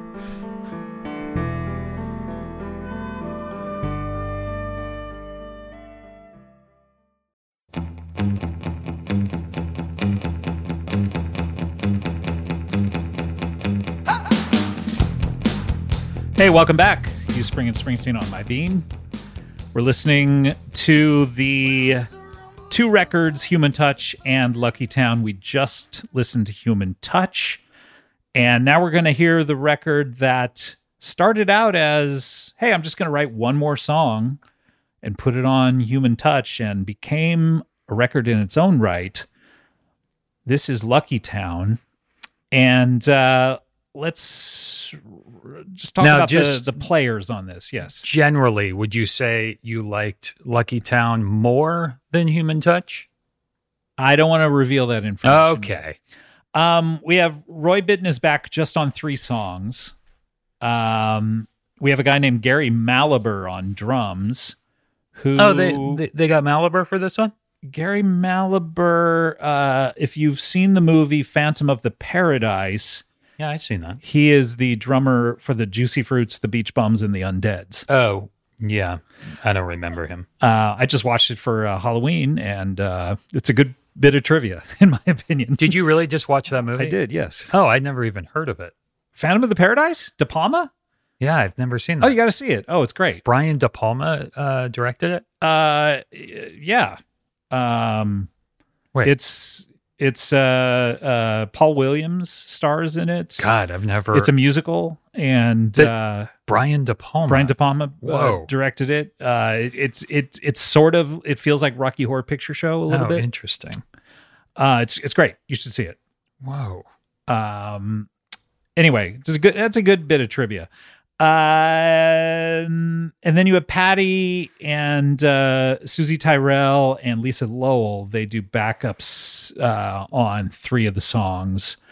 And Springsteen is basically playing bass, guitar, keyboards, like most of the stuff himself, other than the drums. What do you think of that? What are you looking up here? I was looking up Phantom of the Paradise. You gotta. You I really need to see this. Yeah. It's good. It's just interesting that these are 2 completely different scenarios. Personnel wise. Exactly. So here we go. This is track 1. This is Better Days. This is by Bruce Springsteen.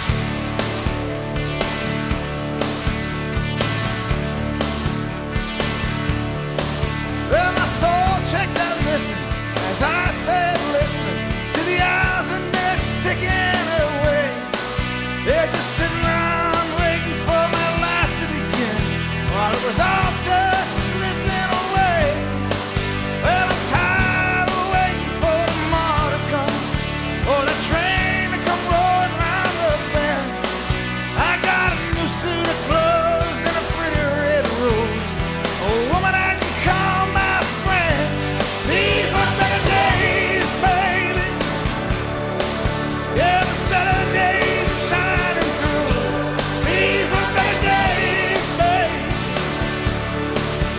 Better days with a girl like you. What do we think of Better Days? This is a single released, I think, at the same time as Human Touch. Sort of like, hey, we're going to release a single from both. Which is super confusing. Very confusing. I like this song. I like the sound better. Yeah. I like the addition of the 3 women singing backups, singing sort of gospel tinged backups. I think is great. It was a double A side with Human Touch, and so they both went to number 16. Got it. But yeah, so far I'm like, oh, okay, different sound. I like it. Sounds good. Better Days. Okay, Better Days so far is a hit with us. All right, let's go to track 2. This is the titular Lucky Town by Bruce Springsteen.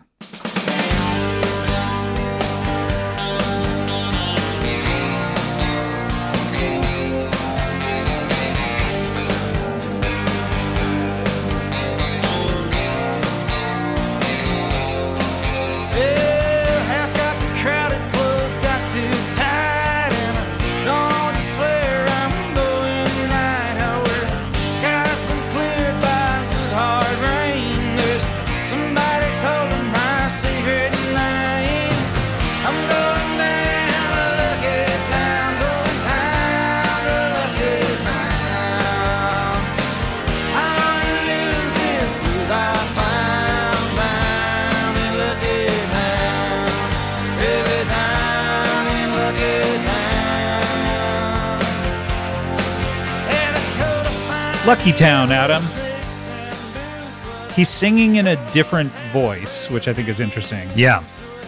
If you listen to Bruce Springsteen albums, like much like David Bowie, you know how David Bowie has the Like the crooner, low, but then he yeah. goes this guy, but then he goes you have to. So Springsteen always does that. Like we'll get to it, but on the Magic album, he goes back and forth from a lot that's of different voices. But this was a new. He even talks about it. He goes, I could do it like this guy. I could do it like this guy. This was a new guy that Springsteen. I really like this guy. I like this guy. He's kind of a nasally guy. And it's more sort of straightforward rock and roll, like almost country rock. Yes. Like it almost sounds like Uncle Tupelo or something. Yeah. Exactly. All right, Lucky Town it's cool. is a hit with us. All right, this is a song. This is track 3. This is a song if you... Oh, is this a song? Yeah, this is a song. This is called Local Hero by Bruce Springsteen.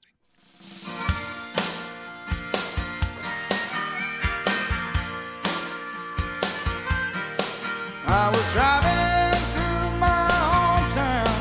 I was just kind of killing time when I seen a face staring out of a black velvet painting from the window of 5 and dime.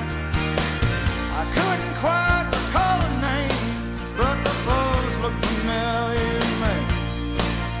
So I asked the sales girl, who was that man between the Doberman and Bruce Lee? She said, just a local hero. Local hero, she said with a smile. Yeah, a local hero. He's a living for a while. Local Hero, Adam. What do you think? I like it a lot. I think the song's stupid. Really? It's all about how he was in Jersey and saw a picture of himself in a store window, so he went in and said, hey, let me get that picture, and the store owner went, yeah, it's a local hero, sort of like... I didn't really follow the narrative of it. I was Yeah. just kind of listening to I it. know. Once I heard what the narrative was, and then I heard I've heard him sing it live in some of the concerts that came out. I've grown to dislike it, Huh, but you interesting. you like the sound of it at least. Yeah, I really do. And I listened to Lucky Town first. Oh, interesting. Going into these albums. So here and then Living Proof is next. Is that right? No, this If I Should Fall Behind. Okay, but around here in Local Hero, I was like, What's wrong with these? What's the problem with these albums? Exactly. Well, this is great. I'll reveal this is a better record than Human Touch. Yeah, I agree. Let's do track 4. This is If I Should Fall Behind by Bruce Springsteen.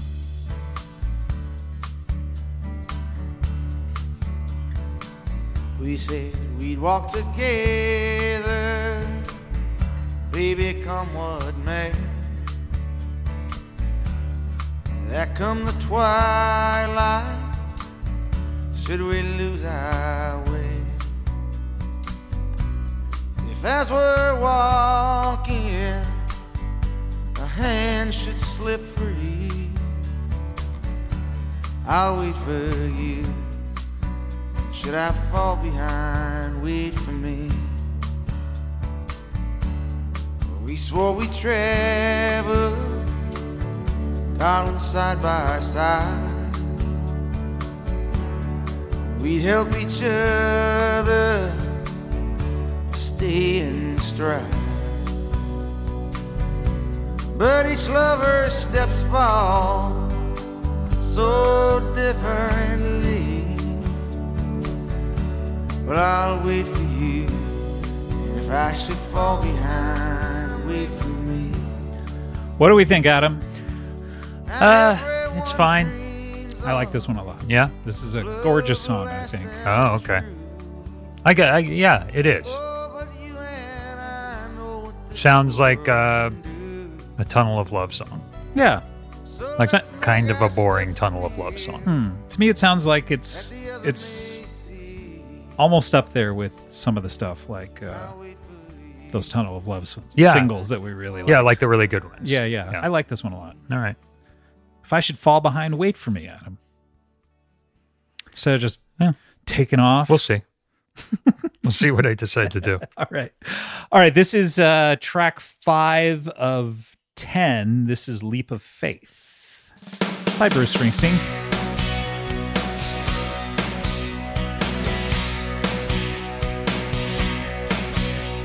All over the world, the rain was pouring.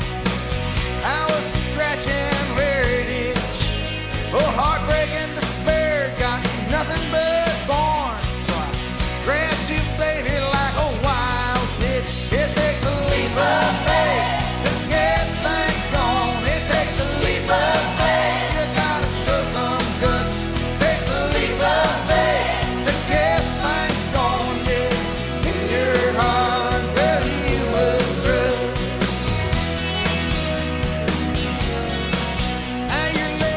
Leap of Faith, Adam. What do you think? I like this one. It's got the backups again. Yeah. The only thing I would say is, again, because they are two separate albums with two separate sounds, it's starting to feel samey. Yeah. You know what I mean? But if you just listen to it as a song, I like it. Yeah, I like it a lot more listening to it now. I think it started to get on my nerves by the time, just because it's really catchy. Yeah, every time I listen to it, here's the thing. I didn't put it initially on my sequencing, and then I heard it again. I was like, what am I doing? Yeah. And I put it back on. Yeah, it's like a perfectly maybe it's like too perfect and slick and it's maybe uninteresting or something. It's maybe, I don't know. Maybe if it were recorded with a different band, it would be more interesting. But it doesn't sound live, really. Right. Which isn't bad. We're halfway through this record. Let's go to track 6. This is The Big Muddy. This is by Bruce Springsteen.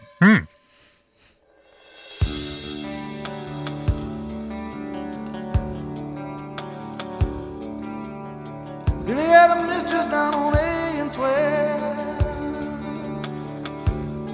She was a little something that he did for himself. His own little secret didn't hurt nobody. Come the afternoon, he'd take her waiting. Waist deep in a big muddy. Waist deep in a big muddy. Start out standing, but end up crawling. What do you think, Adam? Not one of my favorites. I don't like songs like this. Although I like it when you hear a song like this, like at the end of a scene in Justified. Yes, that seems like where it belongs.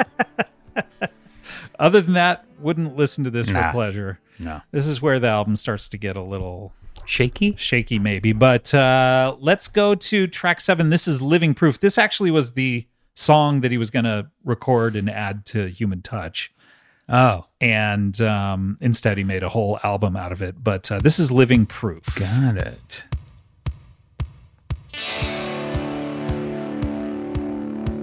Well, now on a summer night, oh, in a dusky room, come a little piece of the Lord's undying light, crying like he swallowed the fire moon. Yeah, his mother's arms was all the beauty I could take, like I'm missing words to some prayer. Well, that I could never make. Oh, in a world so hot and dirty, so far and confused, searching for a little bit of God's mercy, I found living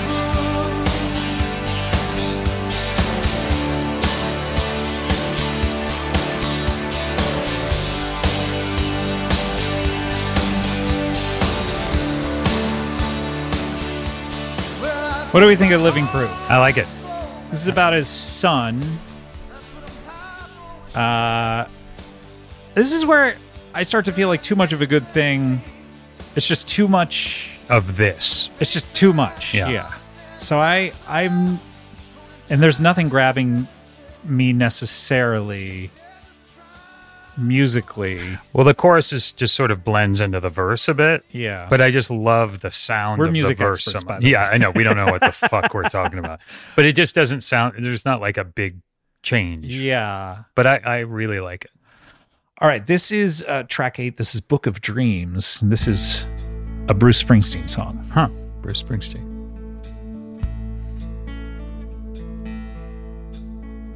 I'm standing in the backyard listening to the party inside. Tonight I'm drinking in the forgiveness this life provides. scars we carry remain, but the pain slips away, it seems. Won't you, baby, be in my book of dreams? I'm watching you through the window with your girlfriends from back home. You're showing off your dress, there's laughter in her toes. From your daddy to the prettiest bride he's ever seen. Oh, won't you, baby, be in my book of dreams? Adam, what do we think? Book of Dreams. Not for me. Okay, I like Book of Dreams. Yeah. I mean, I love these Springsteen songs when they're, but I feel like, again, this is one of those like Tunnel of Love-ish songs that he's done really well before. Maybe I just generally like Tunnel of Love more than I remember liking it. Yeah. I like this type of thing. I think it's fine, but I'm interested I don't know to hear why your it's on the album. resequencing. That's interesting because I think ours are going to be wildly different. Yeah. Whereas I felt at the beginning like, oh, we're going to pick the same songs. Yeah, I think we're okay. Here we gonna go. This hate is each other. track 9, "Souls of the Departed" by Bruce Springsteen.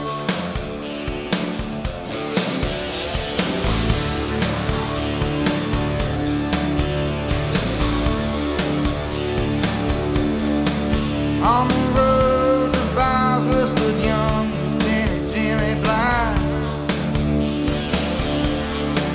Detailed to go through the clothes of the soldiers who died.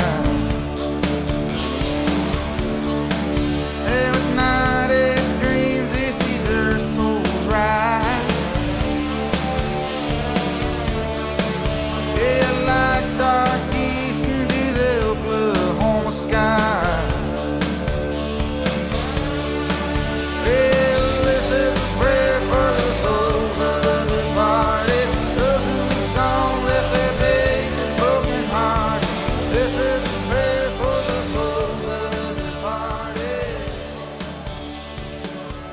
I personally don't get this one. Yeah, not for me. I liked the movie The Departed. Yeah, It's good. it's pretty good. Do you like Infernal Affairs better, or No, I liked The Departed liked more. The I liked Infernal Affairs a lot. I still haven't seen them. I haven't broken into that box set yet. You haven't seen The Departed? No, Infernal Affairs. Oh, those- or the trilogy. Yeah, because I only saw the first one. I just don't get it. Okay, this though is the last track on the record. This is called "My Beautiful Reward" by Bruce Springsteen.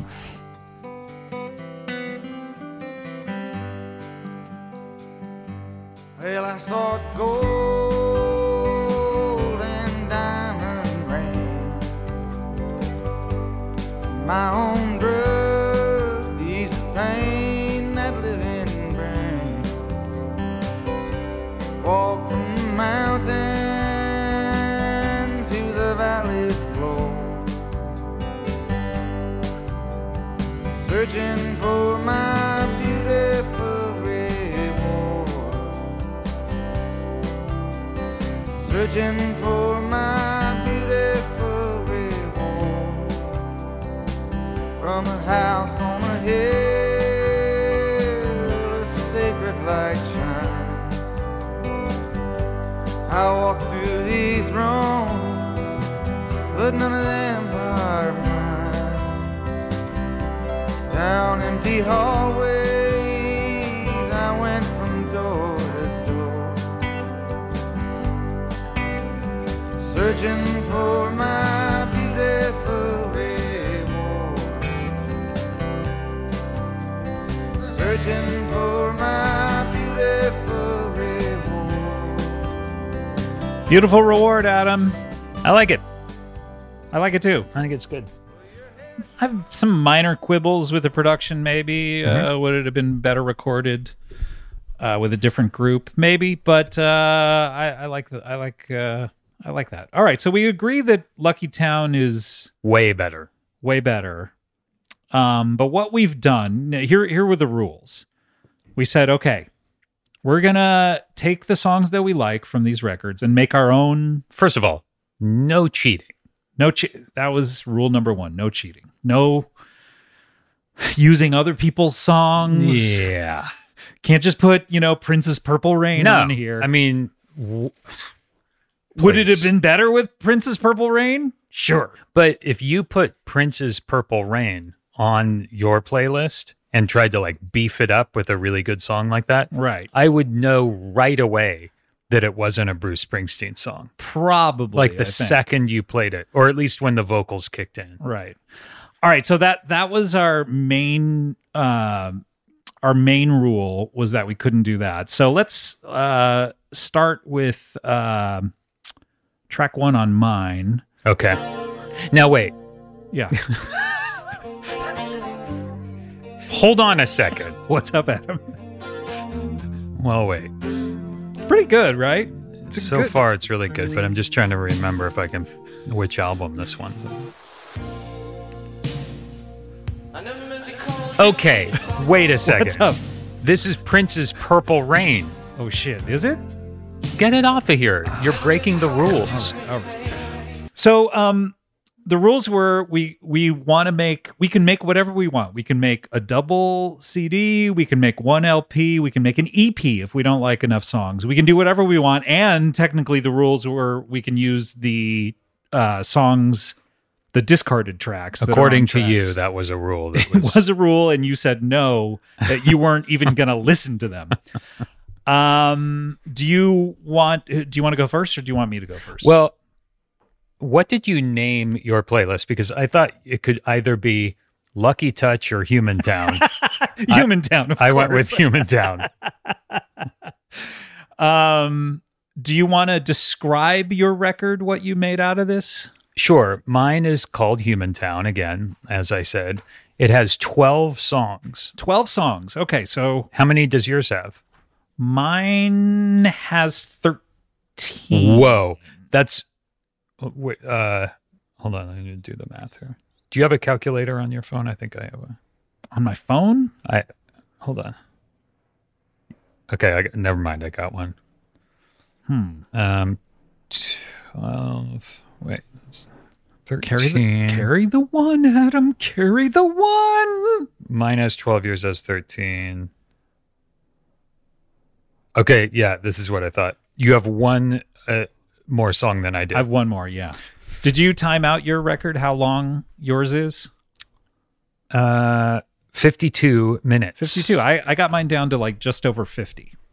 With one more song. With one more song. Yeah. How did you do that? Well, I did use the single edits of two of the songs. So. Fucking idiot. But they're available on your all your streaming devices. So what you can do with these, by the way, if you're listening, you can make these playlists at home and then listen to them one after the other. Don't listen to them concurrently. And we'll, of course, publish these playlists on our website. Yes, of course. Yeah, the New York Times. Yeah. Okay. This is the first song on Human Town. Okay, you've got my interest piqued. What is the first song? This is the song that opens the album, Human Town by Bruce Springsteen. Oh. Dong. Dong. This is Real World. Real World. Interesting start to the record. I just think it's, like I said, it's like Boy in the Bubble. It's like this right. opening salvo. Interesting. Okay, so that's my first one. Okay. You got to press stop before I turn it back up. Okay. Wait, no. I want to hear yours. Do them all. All of them? Yeah. I want to hear yours. I thought we were gonna each do our first. No. I want Isn't that the way we used to do it? No. I want to hear yours as a total piece of art. Okay. Here. All right. Okay. So opens up with Real World. Real World. Song number 2, and that's from Lucky Town. That's from Lucky Town. Okay. Which is not a particular favorite of either of ours. Right. Okay. This is song number 2. Okay. Just this as is like a reassuring... roll of the dice. Yes, we're back to familiar ground. Yeah. We're still Bruce Springsteen. Yeah. Hey, don't get it twisted. Yeah. My name is still Bruce... Wait, what's my name? Last name Springsteen. Last name Springsteen. Okay, interesting. Okay, roll of the dice. Okay, great. Then we're going... And that's from Human Touch. That's from Human Touch. First two songs, Human Touch. No. You first was Lucky Town, then Human Touch. No, first was Human Touch. Real World. Oh, sorry, Real World. You're right. Okay, first two songs from Human Touch. Yes. So that's like, we're going in a new direction. Don't worry. We're still who you think we are. Got it. Now you know where you are. You know the possibilities of this album. Yes. We're ready. Let's go. Yes. Okay. This is Better Days. Better Days from Lucky Town. Okay. I see where you're going with this. Okay. All right, Better Days. So that's three somewhat rockers in a row. Got three rockers, yeah. Time to take it down a notch. Got it.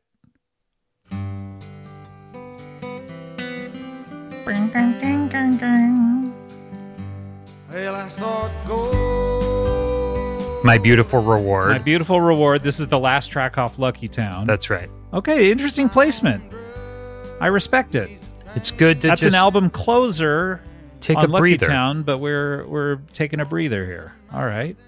Interesting. Okay, so that's the fourth track. That is track number 4. 5, it's time to breathe a little life into the proceedings. Look, we need some CPR here after that song. It's a nice song, but listen, let's plug the guitars back in. Here we go. Plug the drum back in. Sounds more like. And then the guitar. And then You're the right. guitar, yeah. On a summer night, oh, in a dusky room. And this is what I thought of as the end of side 1, even though it's a little premature. This is track 5? Yeah. This would be, I guess the next song would be the end. The end of yeah. And this is Living Proof. Living Proof Off right. of Lucky Town. Right. Okay. Interesting. Okay. Got it. All right, let's close out side 1. What's the next track? In a ideal world, this would be the first song on side 2. Got it. Yeah, but it's a CD, so it doesn't even matter. Doesn't matter. So, all right, okay, here here's the next song. Doo-be-doo-doo, Human Touch. Yeah. Interesting. So you're burying it 6th. Yeah, but I feel like it needs like good prominent placement, so it would be the beginning of side 2. Yeah. Okay, got it. All right. We have 6 more songs to go. What's next? Okay, so Human Touch is bringing it down a bit. We got to... Although it rocks at the end. It rocks at the end. Inject a little pop into the proceedings. Oh, popular music. By pop, I mean like a catchy chorus. This is not really pop. Country sounding. Yeah. Okay, so this is Local Hero. Yes. On Lucky Town. Song I don't particularly care for. I don't care. All right. What's next? Next is this song. This is Gloria's Eyes, yes, right? Okay, from Human Touch. All right, great. What do we got next? Next is another song by Bruce Springsteen. Here it is.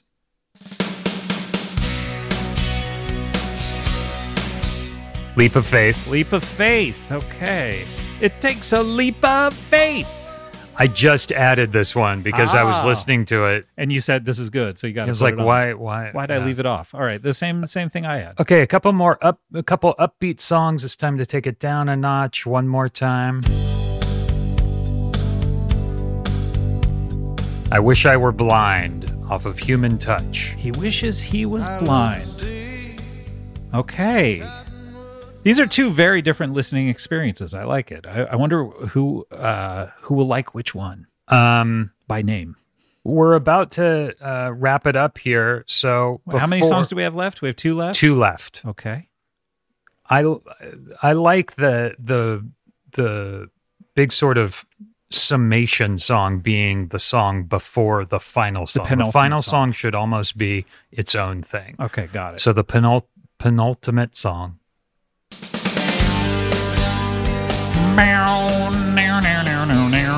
Okay. Great song. I really like this song. Lucky Town. Lucky Town. Off okay. of Lucky Town. Yeah. Lucky Town. Yeah. Okay, great. And how do you close it out? I'm interested how you close out this record. Well, funny you should ask. Here we go. By Bruce Springsteen, here's a song.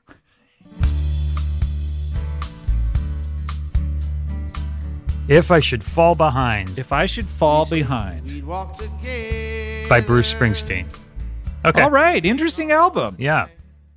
Okay. I think it's a pretty like a solid Bruce Springsteen album. So if you got this as a Bruce Springsteen fan, you'd be like, okay, well, it wouldn't be as disappointing as hearing both of these together. No, I think it would be okay. He's doing something treading different. water a bit, but it's really good. Got it. Okay, let me play mine. This is an album called Human Lucky. Okay. And I'm going to start it off. This is track 1. Here we go. Yep, Human Touch. Okay, so you're setting the scene with this kind of how Human Touch starts with this kind of, yeah. Exactly how Human Touch starts. This is the single edit. It's about a minute and a half shorter. 90 seconds. 90 seconds or so.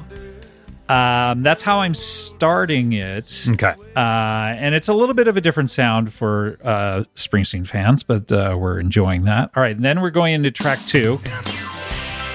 Same track 2 you used. Wow, interesting. Roll of the dice. Hey, we're not too different. That's really interesting.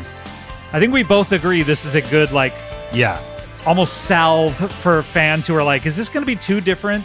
And it's funny that we both chose tracks to open the album that are sort of a statement of a new direction. Exactly, yeah. All right, this is track 3. This is how you ended the record. Uh-huh. But I'm changing the sound up because I feel like after 2 rockers, we need a little variety. This is If I Should Fall Behind. That's a good track 3. All right, now I'm going to track 4. This is a song I like. You don't like it as much, but I just like the sound of it. And I think it sounds different enough after those 3 songs. Yeah. What is it again? This is Man's Job. Ugh. I like Man's Job. Okay. I know the sentiment is a little old-fashioned, but I like it. All right, this is track 5. Yeah. Going to Lucky Town. Yeah, that's good. I wonder where you're going to put Better Days, really burying it. Yeah, well, this is the last track on side 1, if we're doing sides. This is Book of Dreams. Oh, yeah, I didn't like this one. Bit of a snoozer. Well, you can take a nap during it. Standing in the backyard listening to the party inside. All right, so then side 2. There we go. Better Days, single edit that you can find on Bruce Springsteen's Greatest Hits. How much shorter is it than me? 45 seconds or so. Almost a minute, like 15 seconds shy. About shy, yeah. Then this is an outtake. This is one of those bass songs that he was making. See the gypsy man, the dirt neath my feet, baby, turning to quicksand. You looked into my palm, then looked me in the eye, told me you were gone over the rise. Once we stood together at the wishing well, our wishes like dreams, baby, into the water fell. What do you think, Adam? Oh, and I kissed your lips. I like it. I like this song. Yeah, it's a different sound. So I picked some of these bass songs because they just sound different. Yeah. You need to trick the ear a little bit. It's kind of a palate cleanser. Yeah, I like it. Okay. All right. So then going to this is track 3 on side 2.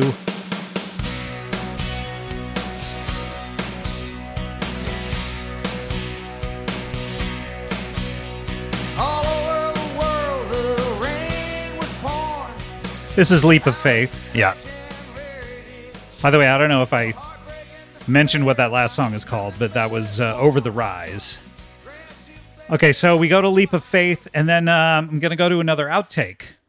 And this is the best outtake, I think.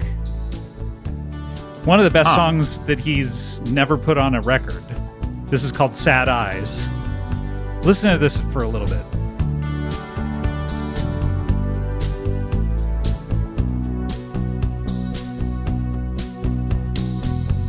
Every day here you come walking. I hold my tongue, I don't do much talking. Say you're happy and you're doing fine. Well, go ahead, baby, I got plenty of time. Because say never lie. Because say never lie. Sort of him doing a Roy Orbison kind of Yeah. thing. Has really anyone great. ever covered Yes, that? there's been some great covers of this.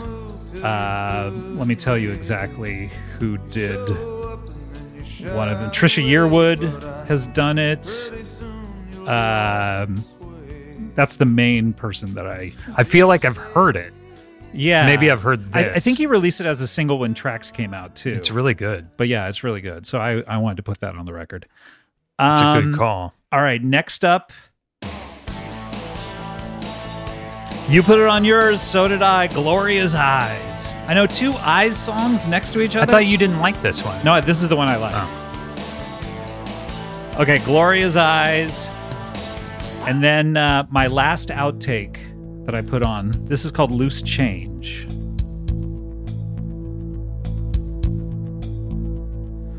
Met her at a friendly little bar down along the coast.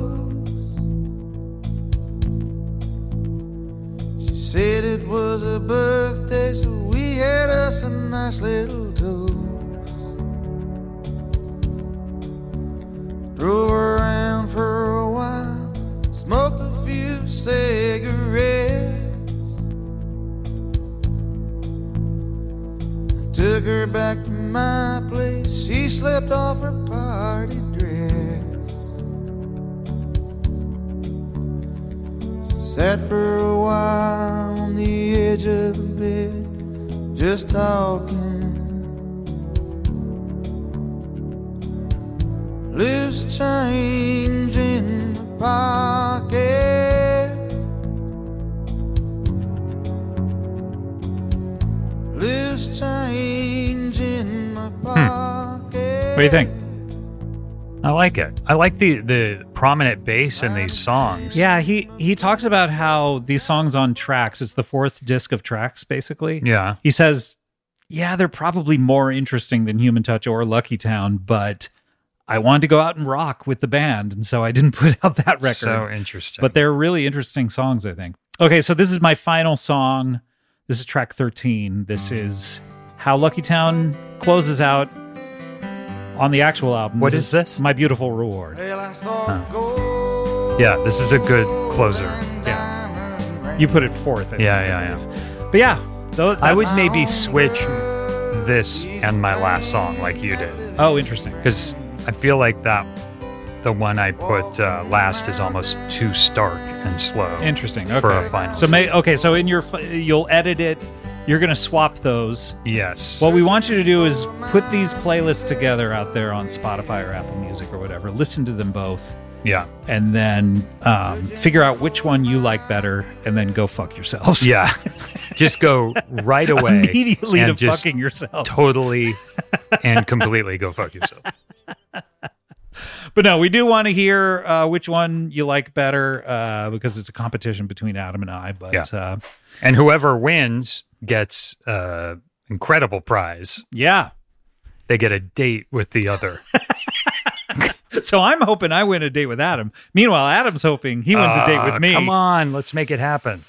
So at the end of the day, how do we feel about Human Touch / It's a Lucky Town? It's a really weird chapter in his career. It is. He goes out, he gets a totally different band than the Edible Street Band, and he goes and tours with them, and they're great. And the shows, I mean, I enjoy listening to them. He plays a lot of songs from these two records. So who does he tour with then? It is a totally different group, although I think Roy is in it. But it's like he gets almost like a rock / gospel sound because he gets 3 backup singers doing like gospel harmonies. He's almost turning songs like Badlands into gospel songs a little bit. It's an interesting tour, Weird. I think. I like it. He does great versions of the song that he did for the Michael J. Fox Light of Day. The Paul Schrader, which was originally called Born in the USA, which is why he wrote the song Born in the USA. Have you seen that movie? I did when it came out. I was a little disappointed. I wonder what it's like now. Yeah. But he goes out and tours with this group. The fans are against it, kind of. They're all excited to see Bruce, obviously, but a lot of people are like... They're pissed that the E Street Band is... They're pissed, yeah. But I think they're rocking or whatever, but I enjoy listening to the records, but not really a success. A weird part of his history. We'll, of course, at the end of the season, we'll rank these albums and talk about what we think of them. But was he still like... selling out arenas? Like, I'm sure it was a successful tour because it's Bruce Springsteen. And he hasn't toured in 5 years. Yeah. So people are all excited, but they're like, I'd rather see the E Street Band. It's sort of just not as good, or it's different. It's different. I think contextually now that you know he gets back together with the Edibles. Yeah. You can listen to it and go like, oh, that's really interesting. Yeah. And you're not like, fuck, I just wish he'd get back with the Edible Street Band. But was he... Do you think anyone at the time was actually saying that to themselves? I wish you get back together with the Edible Street Band. I think so. But were the set lists like they were doing more kind of gospel tinged versions of some songs? But was he leaving out like Born to Run and stuff? Or was he would still do those. He was culling a lot from like Born in the USA on. Yeah. Although I don't think he did a ton of love songs, if I can recall. But it seemed like it was very much a lot of Human Touch and Lucky Town when the tour first started. Yeah. A lot of Human Touch and Lucky Town, a lot of Born in the USA, a few of the old ones like Badlands and stuff. And then the more it went on, I think the more he started phasing out. Yeah, I'm sure the crowd wasn't really responding to these songs. Yeah, because like, I have one of the shows from when he first started the tour, and he starts by playing Better Days, and people are like, because I think it's on the radio at the time. Yeah. But by a year later, people are like, we don't care about any of these songs. So he's just kind of playing the old ones a little bit. Does he play any of this stuff anymore? He plays If I Should Fall Behind. Oh, interesting. That one, I think, is still in the rotation occasionally. The rotation? The rotation. I don't think he plays any of these anymore. Yeah. And like you say, he barely mentions, like I said, rather, he barely mentions them in his book. Yeah. It's a weird chapter, but I'll tell you what, the very next year, something happens that totally changes everything for him. And we're going to talk about that in our next episode, Adam. Okay. You excited about that? We're doing more of these? Unfortunately, we are. Okay. That's going to be it for this one, though. We're going to come back next week. But until we do, we hope that you found what you're looking for. Bye.